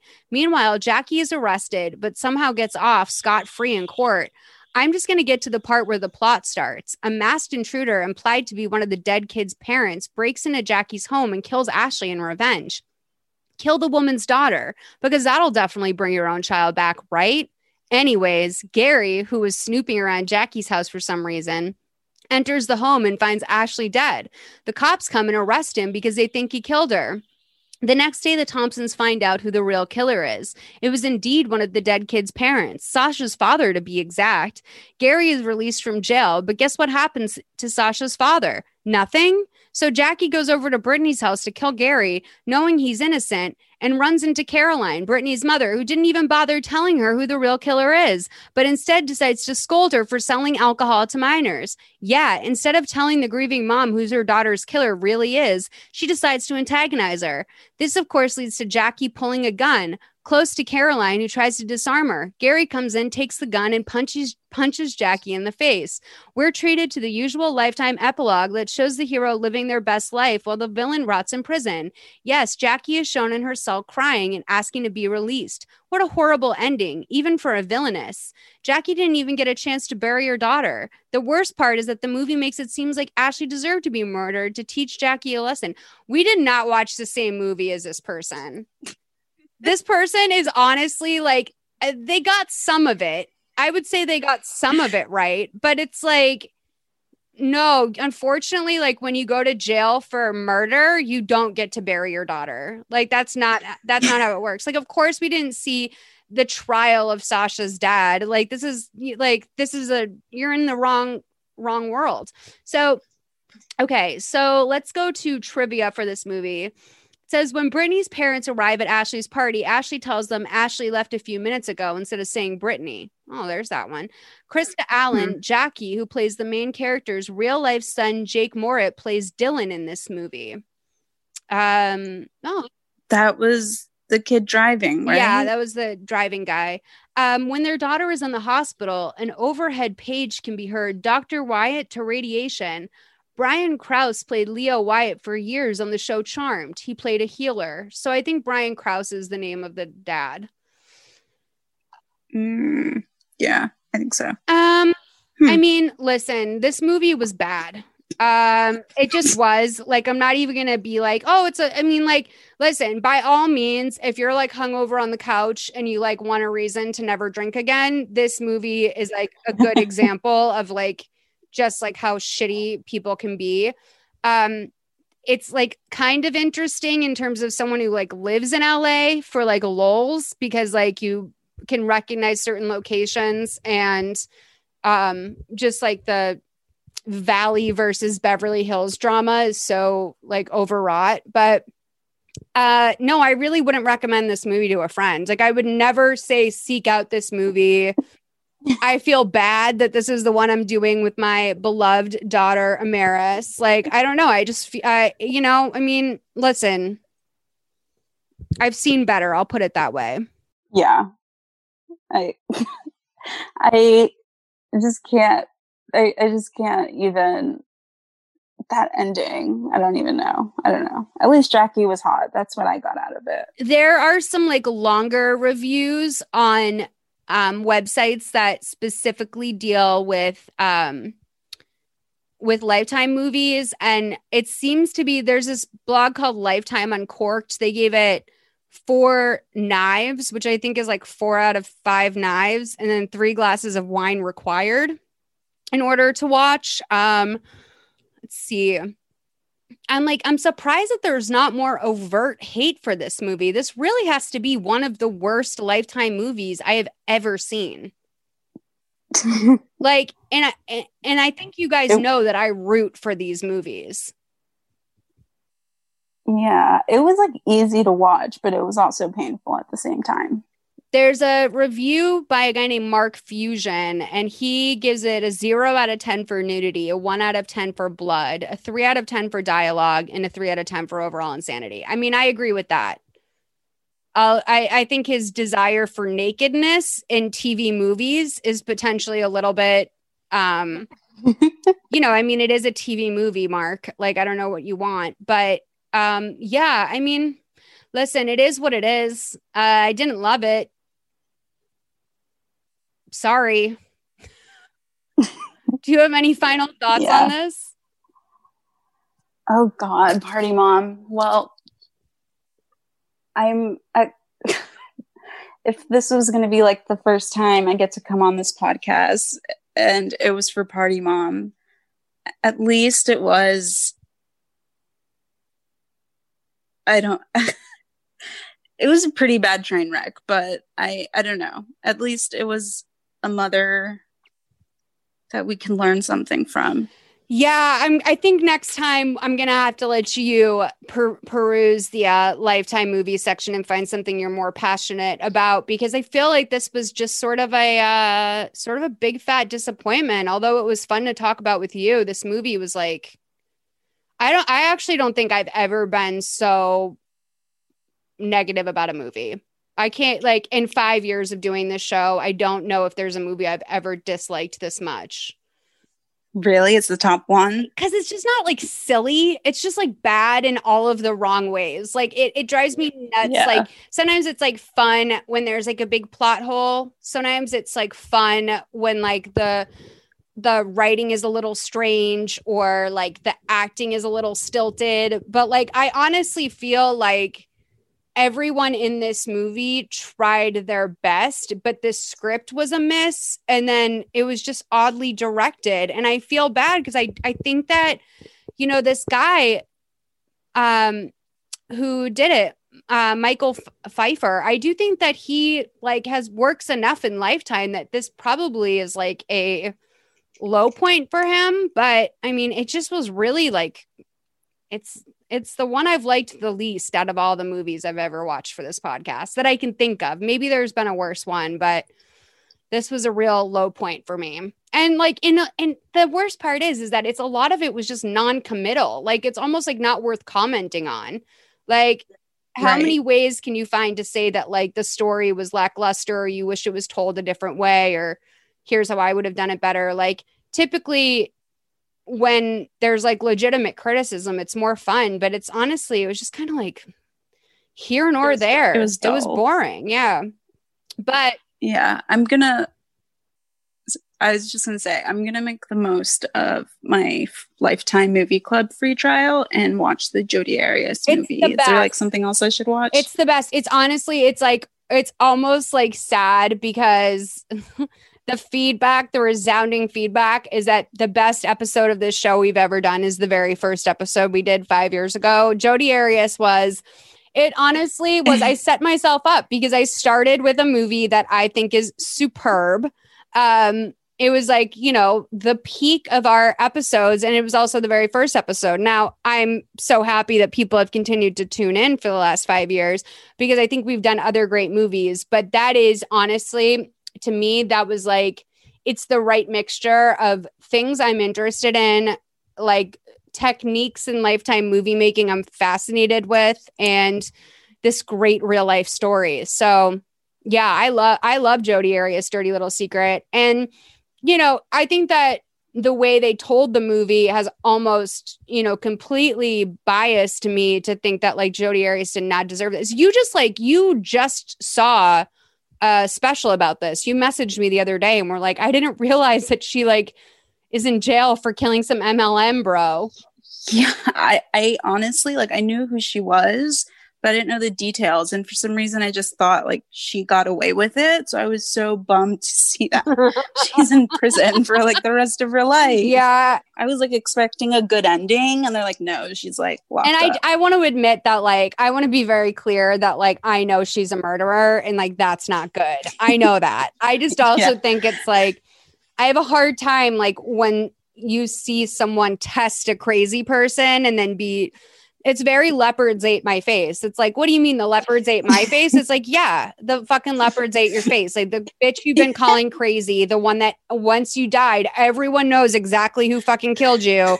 Like when everyone knows who killed you, like, I'm sorry, like there's something to be said there, you know? I don't know. But Amaris, I love you so much. Wait. I'm going to watch it. Yeah, I love you too. It's so good to hear your I know. voice. We have to like have a Zoom or something soon just to like bullshit and talk. But I love you. Thank you for being here today. You guys, thank you so much for listening. If Amaris wants me to link her social medias, I will in the description of this podcast. Please continue to listen to the show. I promise it doesn't get much worse than Party Mom. Although this was a fun episode. Have a great day, guys. Bye.